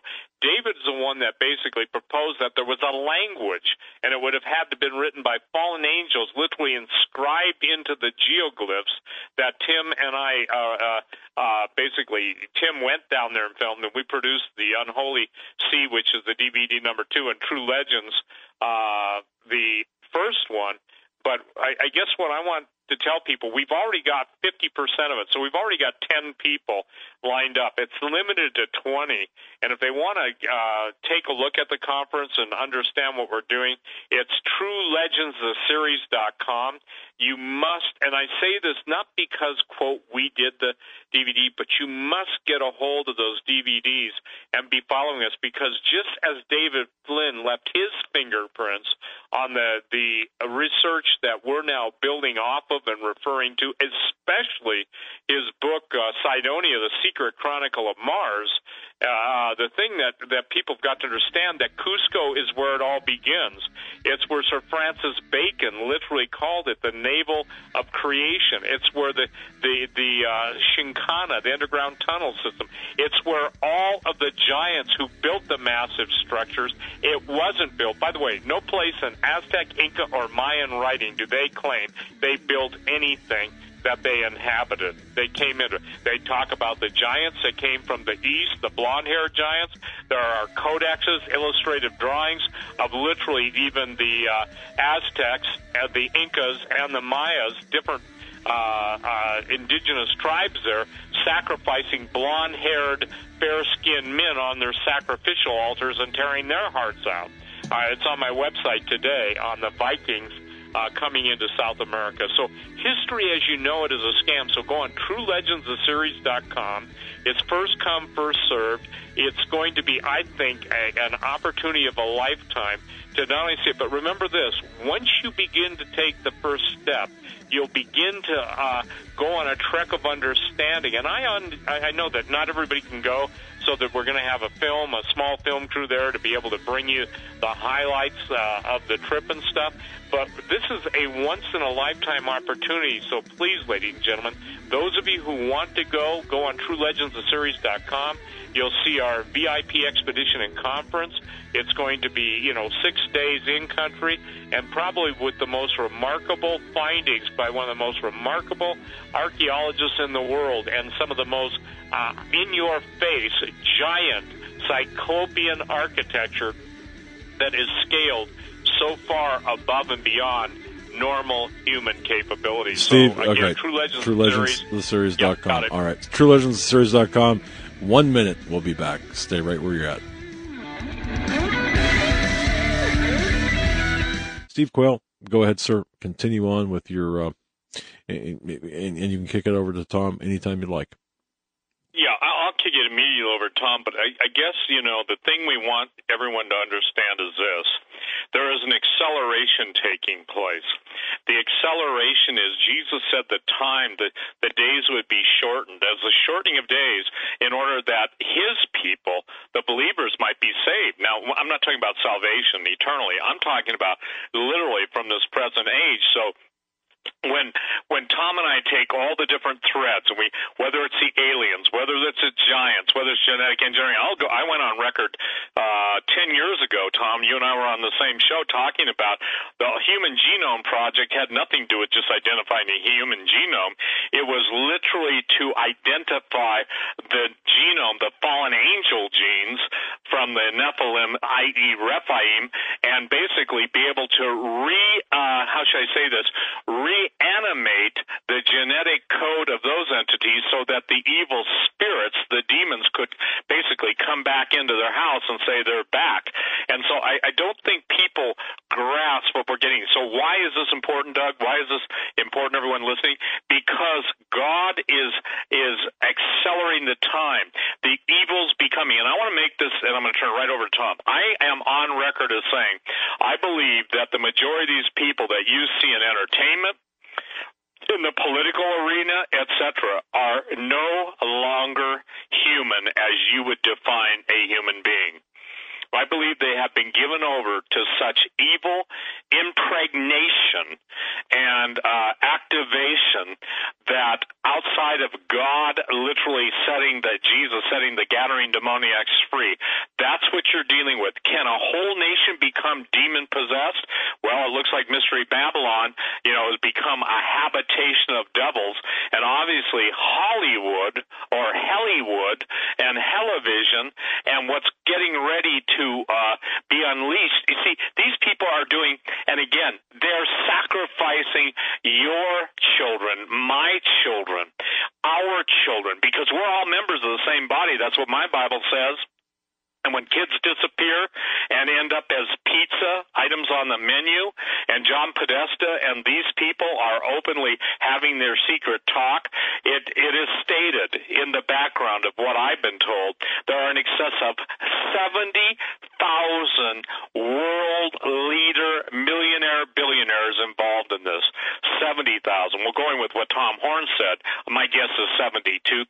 And I wouldn't even put it past them to limit it to 72,000, because that manifests or corresponds with the 72 goetic gates. Don't go looking that up, but the demon portals entering into our dimension. CERN is the master lock. And isn't it amazing, ladies and gentlemen? Do you know how they see what they see? They see it on the screens. All their computer screens are tracking all of these entities. Do you know what they put in front of their target area? glass plates with different languages. I got news for you. What we're talking about tonight is so relevant that literally men's hearts will fail them for fear of looking after those things coming upon the earth. But you do not have to be fearful. As a Christian, you can say, Lord, this stuff really scares me. I've said that. It upsets me. God, how can I deal with it? I have a hard enough time dealing in this realm with stuff I got to deal with. And God says, my grace is sufficient. But remember my promise, Steve. Remember this, everyone, that Jesus said he gives you the power to tread on serpents and scorpions and over all the power of the enemy. Do you know why? The left, the lunatics, the demonetics, and the, blank heads, I'll let you fill in the word that precedes heads. Now, I'm saying this, not Tom, so get mad at me, not him. They will not use the name of Jesus because they know they have a time for their eternal, if you will, damnation. Go ahead, Tom. Yeah, well, you mentioned 72. If somebody visits the dome, the U.S. Capitol Dome in Washington, D.C., you walk in, you look up, you see the apotheosis of George Washington, where he's becoming a god, the heaven he's ascending into. There's no Jesus, there's no crosses, there's no angels. It's all demonic gods. But notice right beneath that, what do you see? 72 pentagrams that go around the circumference just below the apotheosis of George Washington, because they know that they have to be able to control these 72 demons according to their Gnostic belief. And they're very much connected to their Raphaim. You mentioned the Raphaim. And earlier, I lost my train of thought because I was trying to track too much on the question that pastor had. But I was trying to answer the question, how do they come back? And I kind of got lost in that. But the third point, this is something that we cover in the book, Abaddon Ascending, so if people get that, they can read it to get all the details. But it's this point, that there is, and this one is the one that's almost most intriguing to me, about how do the giants come back? How do these gates operate, Steve? How does what we have seen and documented and are filming and are being told that the reanimation is beginning, how does this all function? To incarnate these giants, these gods in the bodies of flesh, appears to be connected to magic beds. Now, I know this sounds kind of boring, but hang on with me for a moment. And fertility rituals, such as the giant bed of the king Og from Deuteronomy. His bed, 9 by 4 cubits, conservatively at 6 by 13. Other people say the measurement's actually 18. Kind of depends on how you look at the cubit. And by the way, Steve, how do you translate that? I'm sorry, Tom, what, the length of a cubit? Yeah, well, the Og's bed. How long do you think Og's bed was? Well, I know that there are those that disagree with me, but in all the stuff I've come up with 18, and I think it's interesting because it's 3/6, it's 18 feet. Okay, right. So they say, well, are you using a standard cubit or a royal cubit? I said, well, guess what? The cubit length is determined by the usage of all the stuff I've turned up. So 18 feet is what I go by, and people say, well, that's not true because so and so says that's not true. Well, I got news for you. So-and-so didn't write the myths, legends, and the oral traditions around it. So I hope I'm answering your question. Well, yeah, you are, because some people say 13. That's still a giant, right? But some say 18, depending on how you identify the cubit. Anyway, bottom line is that King Og's bed, in more recent years, an identical bed to his, absolutely down to the millimeter, was found at the ziggurat at Amananki, which a lot of archaeologists believe is the Tower of Babel. But what's more important is at Amananki, at the Tower of Babel, there was relief information which described how the bed was used. And this bed was used as a ritual bed where the god Marduk and his divine wife, Zarpanitu, would meet annually for their ritual lovemaking. The purpose of that was procreation, blessings upon the earth. Some people want to say it was only, fertility rituals, and that it didn't play a role in anything other than symbolic fertility rituals. But Marduk's wife, name, Zarpanitu, is actually interpreted as creatress of seed.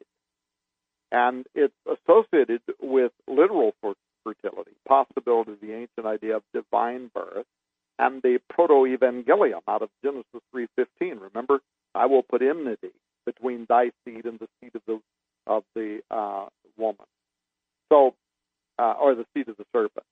So this Marduk ritual appears to have been specifically connected with a giant bed for the purposes of fulfilling what Ezekiel was talking about, the raising of the Raphaim from the underworld, the dispelling of the soul of an individual so that they could be changed, transmogrified. It's exactly the same thing, Steve, that you and I are learning from the Four Corners area and what was going on with the Anasazi, and this idea that through cannibalistic rituals, they weren't cannibalizing because they were starving, they had food, they were cannibalizing for a different purpose. And by conducting these rituals, some of which came up out of Mesoamerica, Quetzalcoatl, Kukulkan, the worship of this dragon feature, of this dragon individual that came through this portal in the Four Corners area of the United States, such as we chronicle, taught them dark magic, dark ritual. In their kivas, there at the San, I might as well name it the San Canyon Pueblo, the people that turned us down. First agreed they would meet with us, then they turned us down. But in the kivas there, but partly what they're not wanting people to discover is in those kivas were the same teeth and the same finger bones, kiva after kiva, where they were practicing what Dr. Don Moses said, witchcraft. To put a better term on it, pharmakia, which is how the New Testament book of Revelation, chapter 9, for instance, describes how these gateways open, how these doorways open. Isn't it amazing that in Revelation 9, this angel comes down, he opens the bottomless pit, Abaddon ascends up out of the pit, all of these horrific beings, but the very people that are being tortured, in the last two verses of that text, it says, and yet they repented not of their sorcery, and this is the term pharmakia. Pharmakia is the use of magic and incantations, such as the Podesta emails are describing, for the express purpose of circumventing God. For what purpose? To make contact with those things that are on the other side of these certain mystical doorways.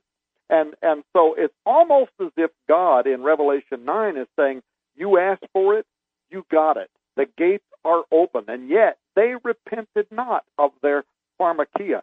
So this bed of Og was discovered at the Tower of this bed identical to the one of Og was discovered at the Tower of Babel, but it indicates that Og and his ilk, the Anakim, the giant, the living versions of the later dead Raphaim, were practicing something that the Watchers had taught them that is lost to us today, except perhaps for these deeply occulted individuals and the Freemasons who claim that they still have the power. They conduct, actually, the raising of Osiris ceremony. Now, again, this is kind of interesting in light of the Scripture, because people hear me talking about this, and they might think, well, this is just a bunch of hokum. This can't happen. It can't really happen, even though Ezekiel might have, Ezekiel was wrong. God was wrong. It can't happen. You can't dispel. You can't change a person's DNA and dispel their spirit and then create a living receptacle into which the Raphaim can rise, even if Ezekiel is talking about that. It can't happen. It can't possibly happen. People can't believe this, right?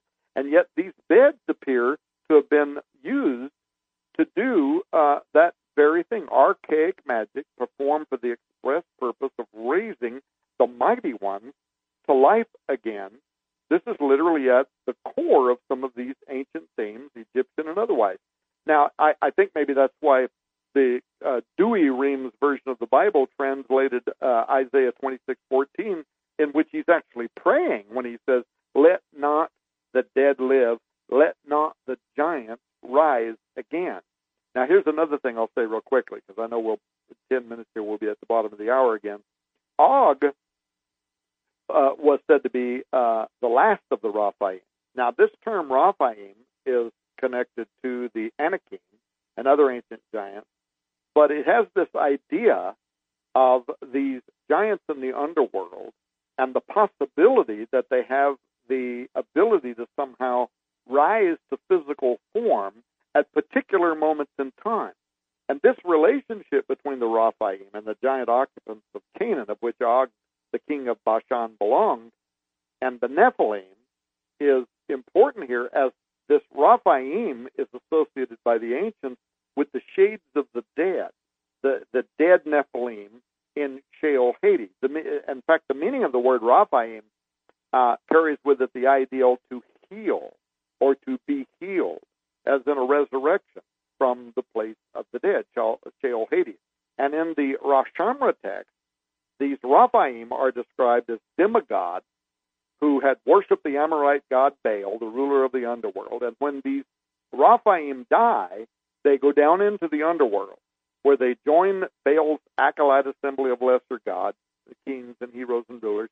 And these beings have the power to return from the dead through, I don't like the word reincarnation, because that's not really what we're talking about here, magic. It's actually more akin to the Podesta emails, but they have the ability to rise up from the underworld through occult magic and to become reincarnated. And I think it's a surprise to a lot of Bible students, it will be when they read Abaddon Ascending, to learn that the prophet Isaiah may have actually considered that dogma factual when he tied the power of those beings to the king of Babylon and Lucifer himself, after prophesying against the Babylonian leader. And he says, hell, that is Sheol Hades, from beneath is moved for thee to meet thee at thy coming. It stirreth up the dead. It stirreth up the dead, the Raphaim, that's the dead there. Even all the chief ones of the earth, it has raised up from their thrones all the kings of the nations, and they shall speak and say unto thee, art thou also become weak as we? Art thou become like unto us? So Isaiah 14. But it was immediately after that statement that Isaiah looks beyond the Raphaim at their Baal in verse 12, when he says, how art thou fallen from heaven, O Lucifer, son of the morning? So these are very interesting places. Job 26:5, dead things are formed from under the waters, and the dead in that text is Rapha. They are formed from under the waters.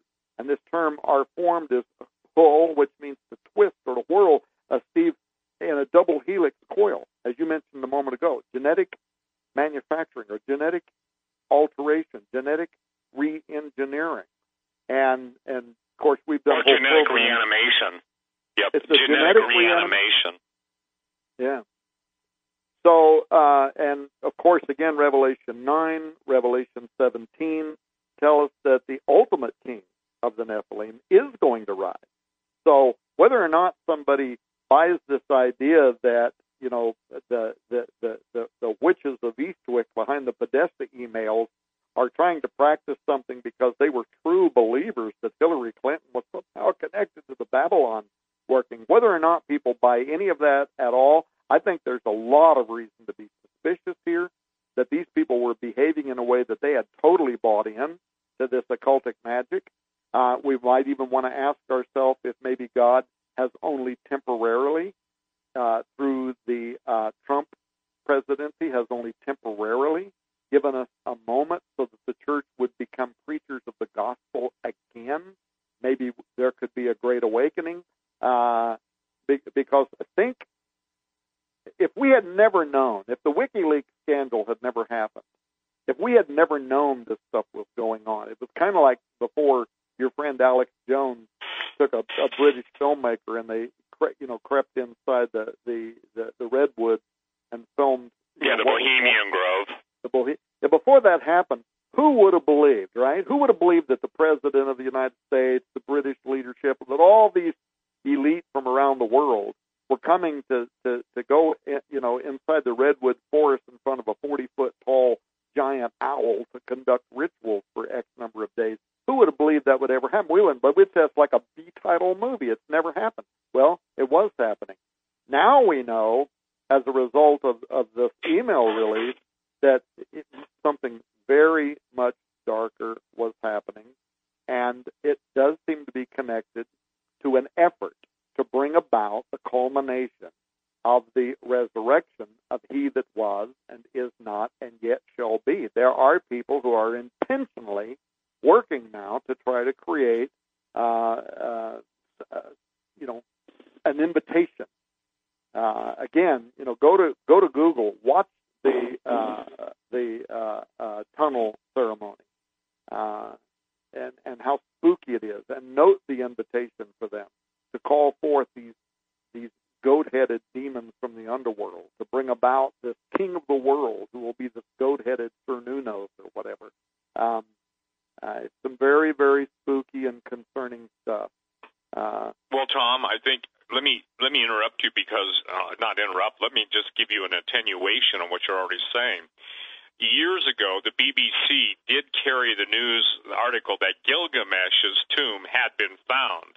Mm-hmm. After that issue, and it may be interesting for you to, I don't know how much time we've got. We got a little bit of time, but I was told by the people that their number one goal in the world of Black Ops again, with no names, no official sanctions, but they go and track down, if you will, the monsters, the things that go bump in the night, that extricable DNA was taken from Gilgamesh. Now, some people believe Gilgamesh obviously is another name for Nimrod.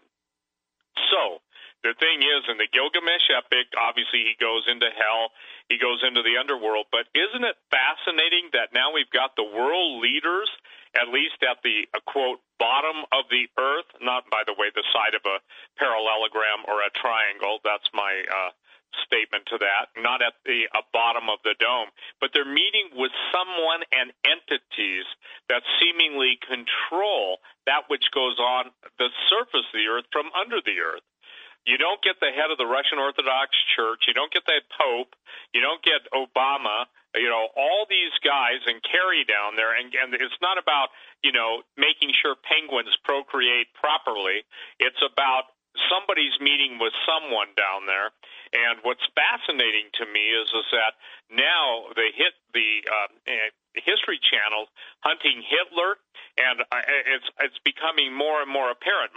People, I get a lot of hate mail when I say this, but they can't deny the history of the occult and the supernatural ritual magic that the SS undertook, and the SS stands for Schwarzensonne, that basically, and I apologize for my poor pronunciation of German, but the Black Sun movement. The Black Sun is the sun in the inner earth. That's the area that Byrd went to. People say, he was crazy. Well, if Admiral Byrd was crazy, ask yourself this. Why did someone murder Secretary of Defense, the first Secretary of Defense, Forrestal, and throw him out a third-story window at Bethesda Naval Hospital when he wanted to go public and tell people about the aliens and what was truly underneath the ice, the empire beneath the ice? Well, how does that all evolve? It's, dead things are moving. And I believe this. I believe that the ancient scriptures, and obviously the word Rapha, you probably know this, but Rapha and Rephaim, there are 33 mentions of that. Isn't that fascinating? Mm-hmm. 33 mentions. The word Nephilim appears twice, Genesis 6 and Numbers 13:33. The word Nephilim never appears after that, but the Rephaim or Rephaim and then the Rapha appear 33 times.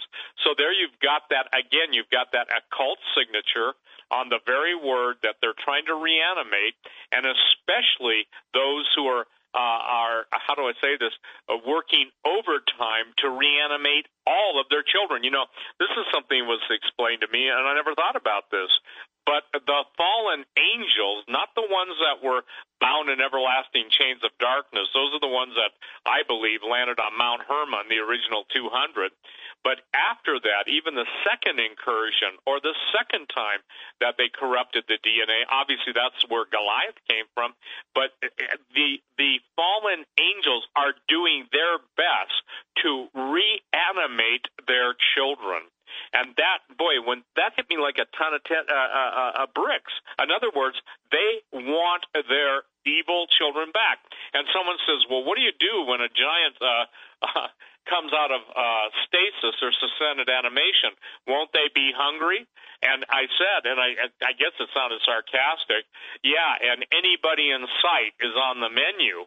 Because I've been told that of the first thing that in Dulce, the infamous alien wars under Dulce, New Mexico, when they had an outbreak of the giants. Now, I'm talking about living giants, not bones, not test tube babies, okay, big test tubes, but I'm talking about a literal outbreak of giants, and that the scientists who were there by, UN treaty or something, the guy said, well, the first thing the giant did, the one that they ultimately had to put down, he said the titanium bars, and he said they have other metals in their bars. The bars that hold these things are like, a couple feet in diameter, each of the bars.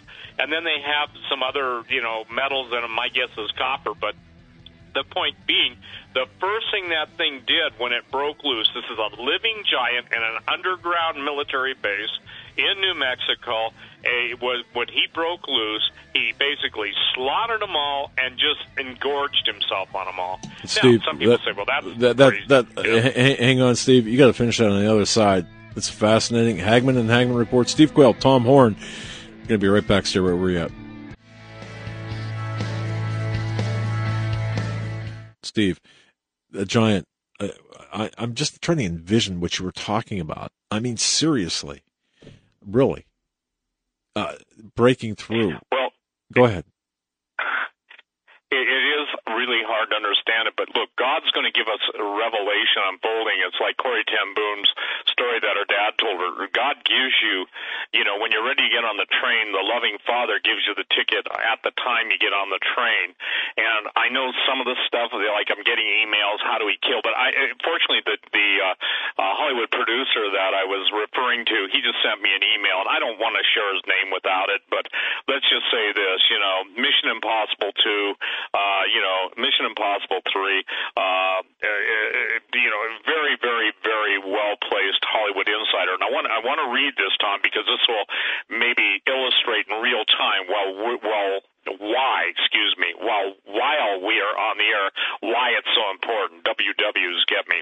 Dear Steve, you are correct. I'm listening to you guys on Hagman tonight. You guys are doing an awesome job revealing the dark underbelly of Washington and Hollywood. Since the election, listen to this, the actors who are practicing Satan worship have barely been able to prevent the demons who possess them from manifesting in public. They are so freaked out by Trump's election. In all the years of my deliverance ministry in Hollywood, I can never remember a more dangerous time. Now, here's what he goes on to say. By the way, ladies, this is the real McCoy. God bless you, Arthur. Please be careful approaching. I'm sorry, no, he says, fortunately, the prayers of the righteous people protected Trump, and the Lord, now this is important, the Lord gave us the leader we needed for this time, and not the one we as a sinful nation deserved.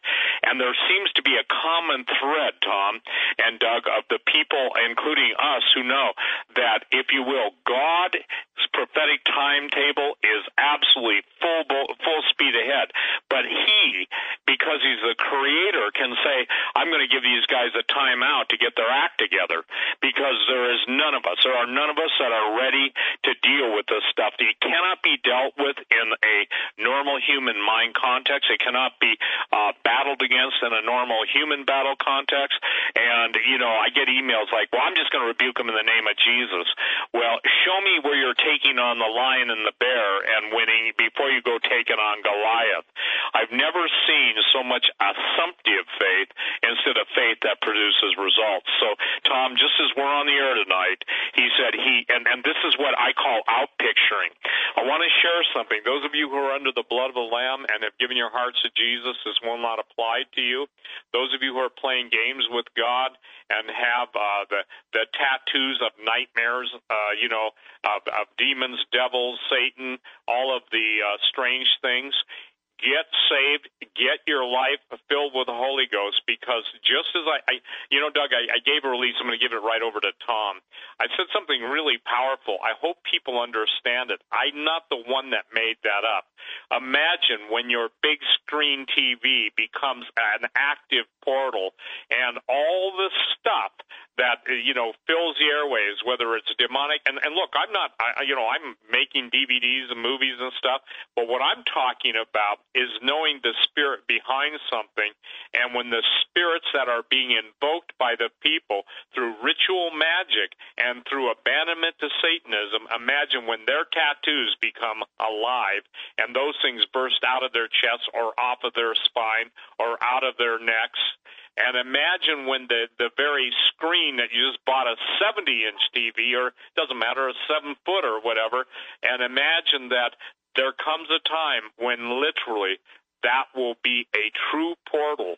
And again, I've never said that, and I find, Tom, that there's certain things of revelation that God only releases to me when we're on the air. For instance, you were the one that released on the air one time, one of the very first shows we ever did, and the gates of hell will not prevail. Up until that point, I had zero understanding. Now, we're talking, 10, 15 years ago, but I think it's really critical to understand that people, we pray for these presentations. The people around us are praying. The intercessors are interceding. Arthur says, I continue to pray warfare protection prayers for you and the other watchmen and women daily. Then one of my other listeners, and you've met him, I won't tell you his name, but you've met him, Tom. You and I both met him. He said this: guys, by far the best, most informative, most current and up-to-date show I've ever heard.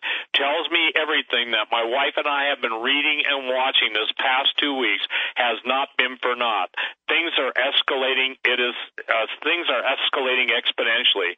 It's a shame hardly anyone sees what is coming. So, Tom, go ahead and take it if you want. Just go until you get tired, but share with where you think we are in the time frame as far as disclosure. This is questions I'm getting, and manifestation. I hear it all the time in my email or on the phone.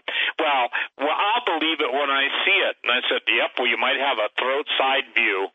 Meaning, maybe when you're in the mouth of these things, just like then you'll believe it. But tell us where you think at this point, because again, you're already Abaddon Ascending is available, Skywatch TV.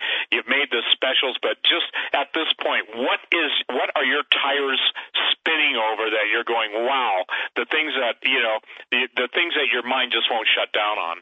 Well, so let me say how much I appreciate your film producer friend who's worked on the Mission Impossible films, and his comments and the other comments.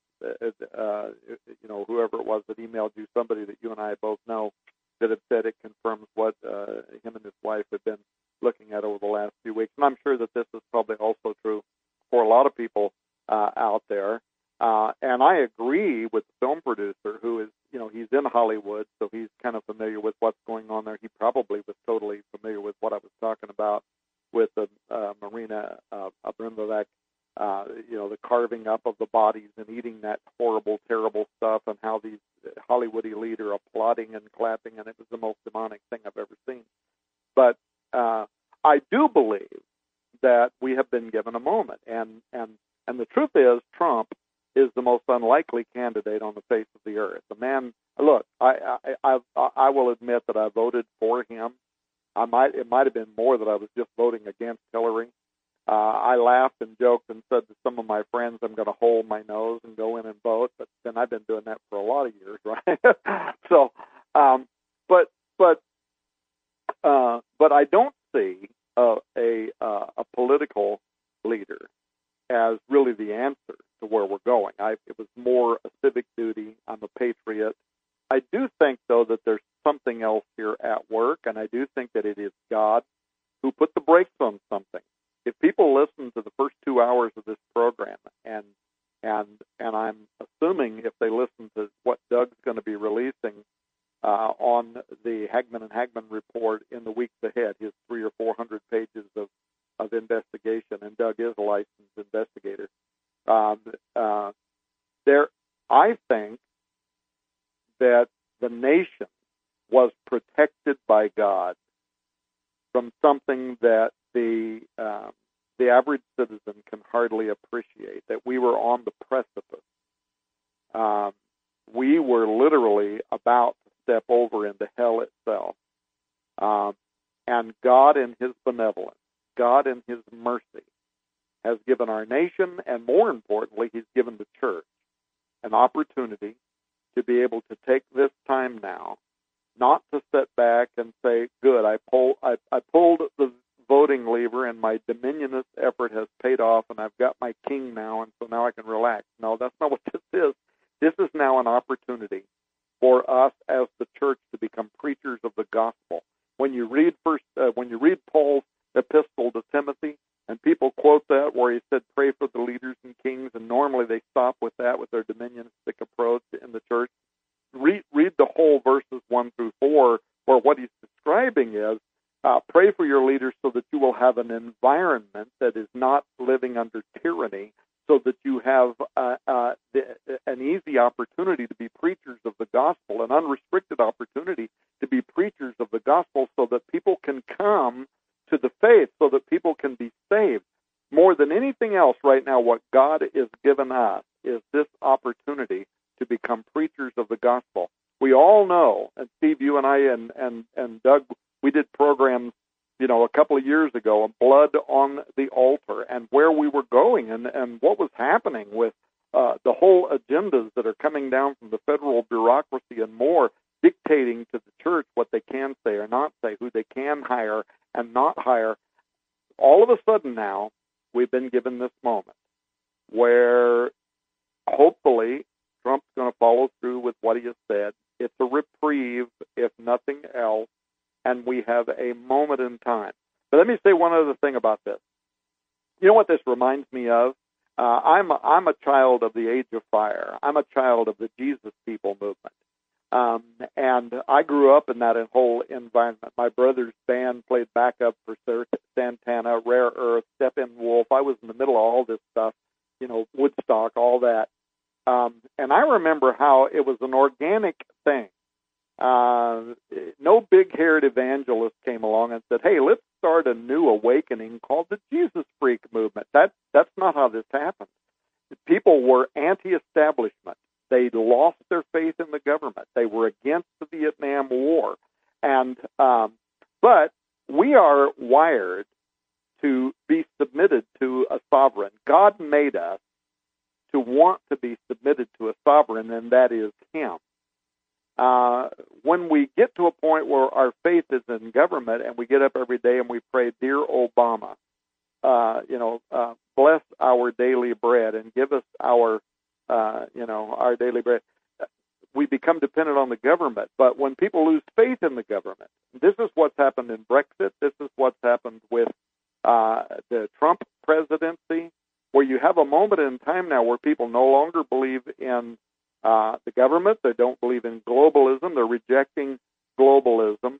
And yet, deep down inside, they still want to be submitted to a sovereign, so they turn back to God. That's what happened in the Jesus Freak movement. They're rebelling against the Vietnam War. Nixon's sending out the water cannons because they're marching on Washington, D.C. But out of that grew this organic, grassroots, fifth great awakening, and literally millions of people came into the kingdom of God as a result. I was part of that. Sid Roth part of that. Jim Baker was part of that. Chuck Missler came out of that. The Calvary Chapel churches came out of that. It was a phenomenon. That's what I think we are right now on the precipice of. What I'm seeing is signs of another great awakening, and that's what I hope will happen. Now, let me. Now that I've shared the positive side, let me share the negative side of what I also see. Don't forget that other great awakenings were born out of great catastrophe. At the end of World War II, the Holocaust, people became aware of what had been going on with the Jews, and the church was dead and asleep, and the Zionist movement had not got its legs under it. But when the war came to an end, and people around the world began seeing what was happening in the gas chambers, at Dachau, at Suddenly sympathy from around the world rose up. Pressure was put on the United States, put on Britain, put on the United Nations. And they are the ones who then begin calling for a Jewish state, a Jewish nation. And a miracle occurred. 1948, a nation was born in one day. But guess what happened? It was at that same time that the church suddenly saw the nation of Israel being born in one day. They translated that as the fig tree blossoming out of the book of Matthew. They translated it as Bible prophecy was unfolding right before their very eyes. And it gave birth to what we call today the Age of Fire. All of these great preachers, Billy Branham, A.A. Allen, Catherine Kuhlman, all these people came up out of the Age of Fire and became preachers of the gospel, but that was born out of catastrophe. And here's what I think is also going to be part of where we are. If the church will now respond to this moment they have been given and become preachers of the gospel while we still have the ease that Paul wrote to Timothy about when he said, pray for your national leaders, then we may not need catastrophe. But if we don't, if people think that by pulling the voting lever they've done their duty and now we have our king and now the church can relax, then the second phase, the World War II example, might be what we face next, a terrorist weapon of mass destruction, some catastrophic circumstances that would then put the church on its knees, on its faces, so it'll fulfill 2 Chronicles 7:14, if my people which are called by my name will humble themselves and pray and seek my face and turn from their wicked ways. Then will I hear from heaven, God says, and I will forgive their sins and I will heal their land. This is where I think we are right now today. But we were literally moments away from the Podesta revelation. We were moments away from the Aleister Crowley vision of the future, where human sacrifices are made, blood sacrifices are made, doorways are opened. And I will tell you that if people think for one moment that that we're kind of exaggerating the fact, then they just don't understand what's going on in the world around us, what's going on at CERN, what was going on with the Gotthard tunnel revelations. There are very powerful occultists, but also scientists, and these are true believers, and they believe that they are going to open a dimensional doorway to other realities. That's why they're out there talking about it publicly.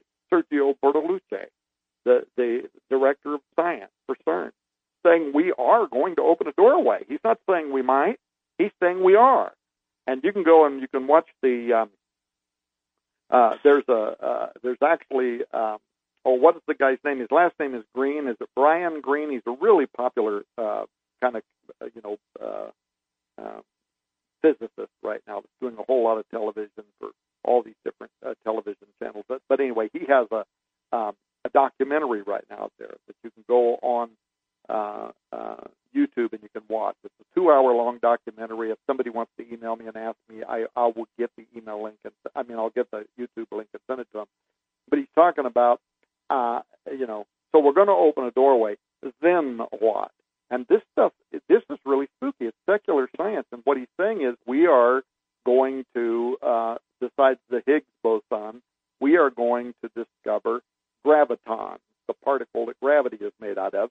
We think we already have filmed at CERN when these protons have been busted into their subatomic particles. We think we've already filmed gravitons escaping into a parallel reality because they're going somewhere. And matter doesn't just disappear. It's still there, but it's going away, and it's disappearing in the film. And now they're saying that, it's the string theory concept, but now they're saying they think that these gravitons are in their own closed spring loop and that they can move back and forth between parallel realities. So who cares? So what? Here's so what. They literally say in the documentary film, if we can confirm that this is true, then gravitons become the methodology for us to set up communication between our reality, our universe, and another universe. We can string them together like computer code. We can literally create a message, and we can send it through to another reality to say we are here. And that's what Sergio Bertolucci meant when he said we are going to send something through this doorway and something may come back. In other words, we're going to say we're here, and Steve, you've often said in the message that's coming back is saying, okay, thank you, we'll be there in a little while to eat you. But we are literally developing science and technology right now to communicate with invisible entities. This is absolutely extraordinary. They're not even trying to hide it anymore. But when you look at what the occultists, at the Gothard tunnel ceremony, the Satanist parody that was taking place at CERN, the Podesta emails, these people are telling us exactly what they are trying to do. And I think that God has suddenly worked a miracle and gave us a moment in time with the most unlikeliest of individuals. Trump, bless his heart, he's the most inarticulate person I've ever seen. The guy can't put 12 words together. How in the world could he have been elected? Well, this must, I think, have been a God thing. Well, we know from the Scripture God uses the foolish things to confound the wise.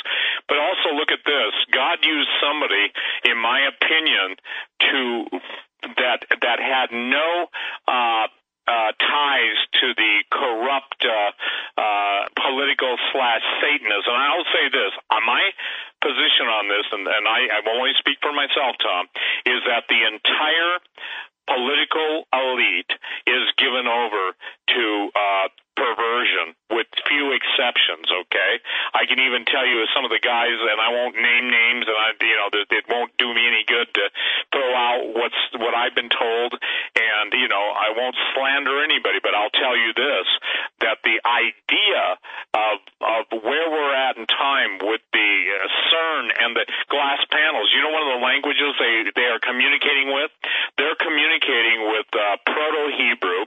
According to a lot of research, the tribe of Eber, E-B-E-R, were the only ones that didn't participate, and in the building of the Tower of Babylon, and therefore God allowed them to maintain their pure language while everything else was a spin-off, a take-off, a distortion.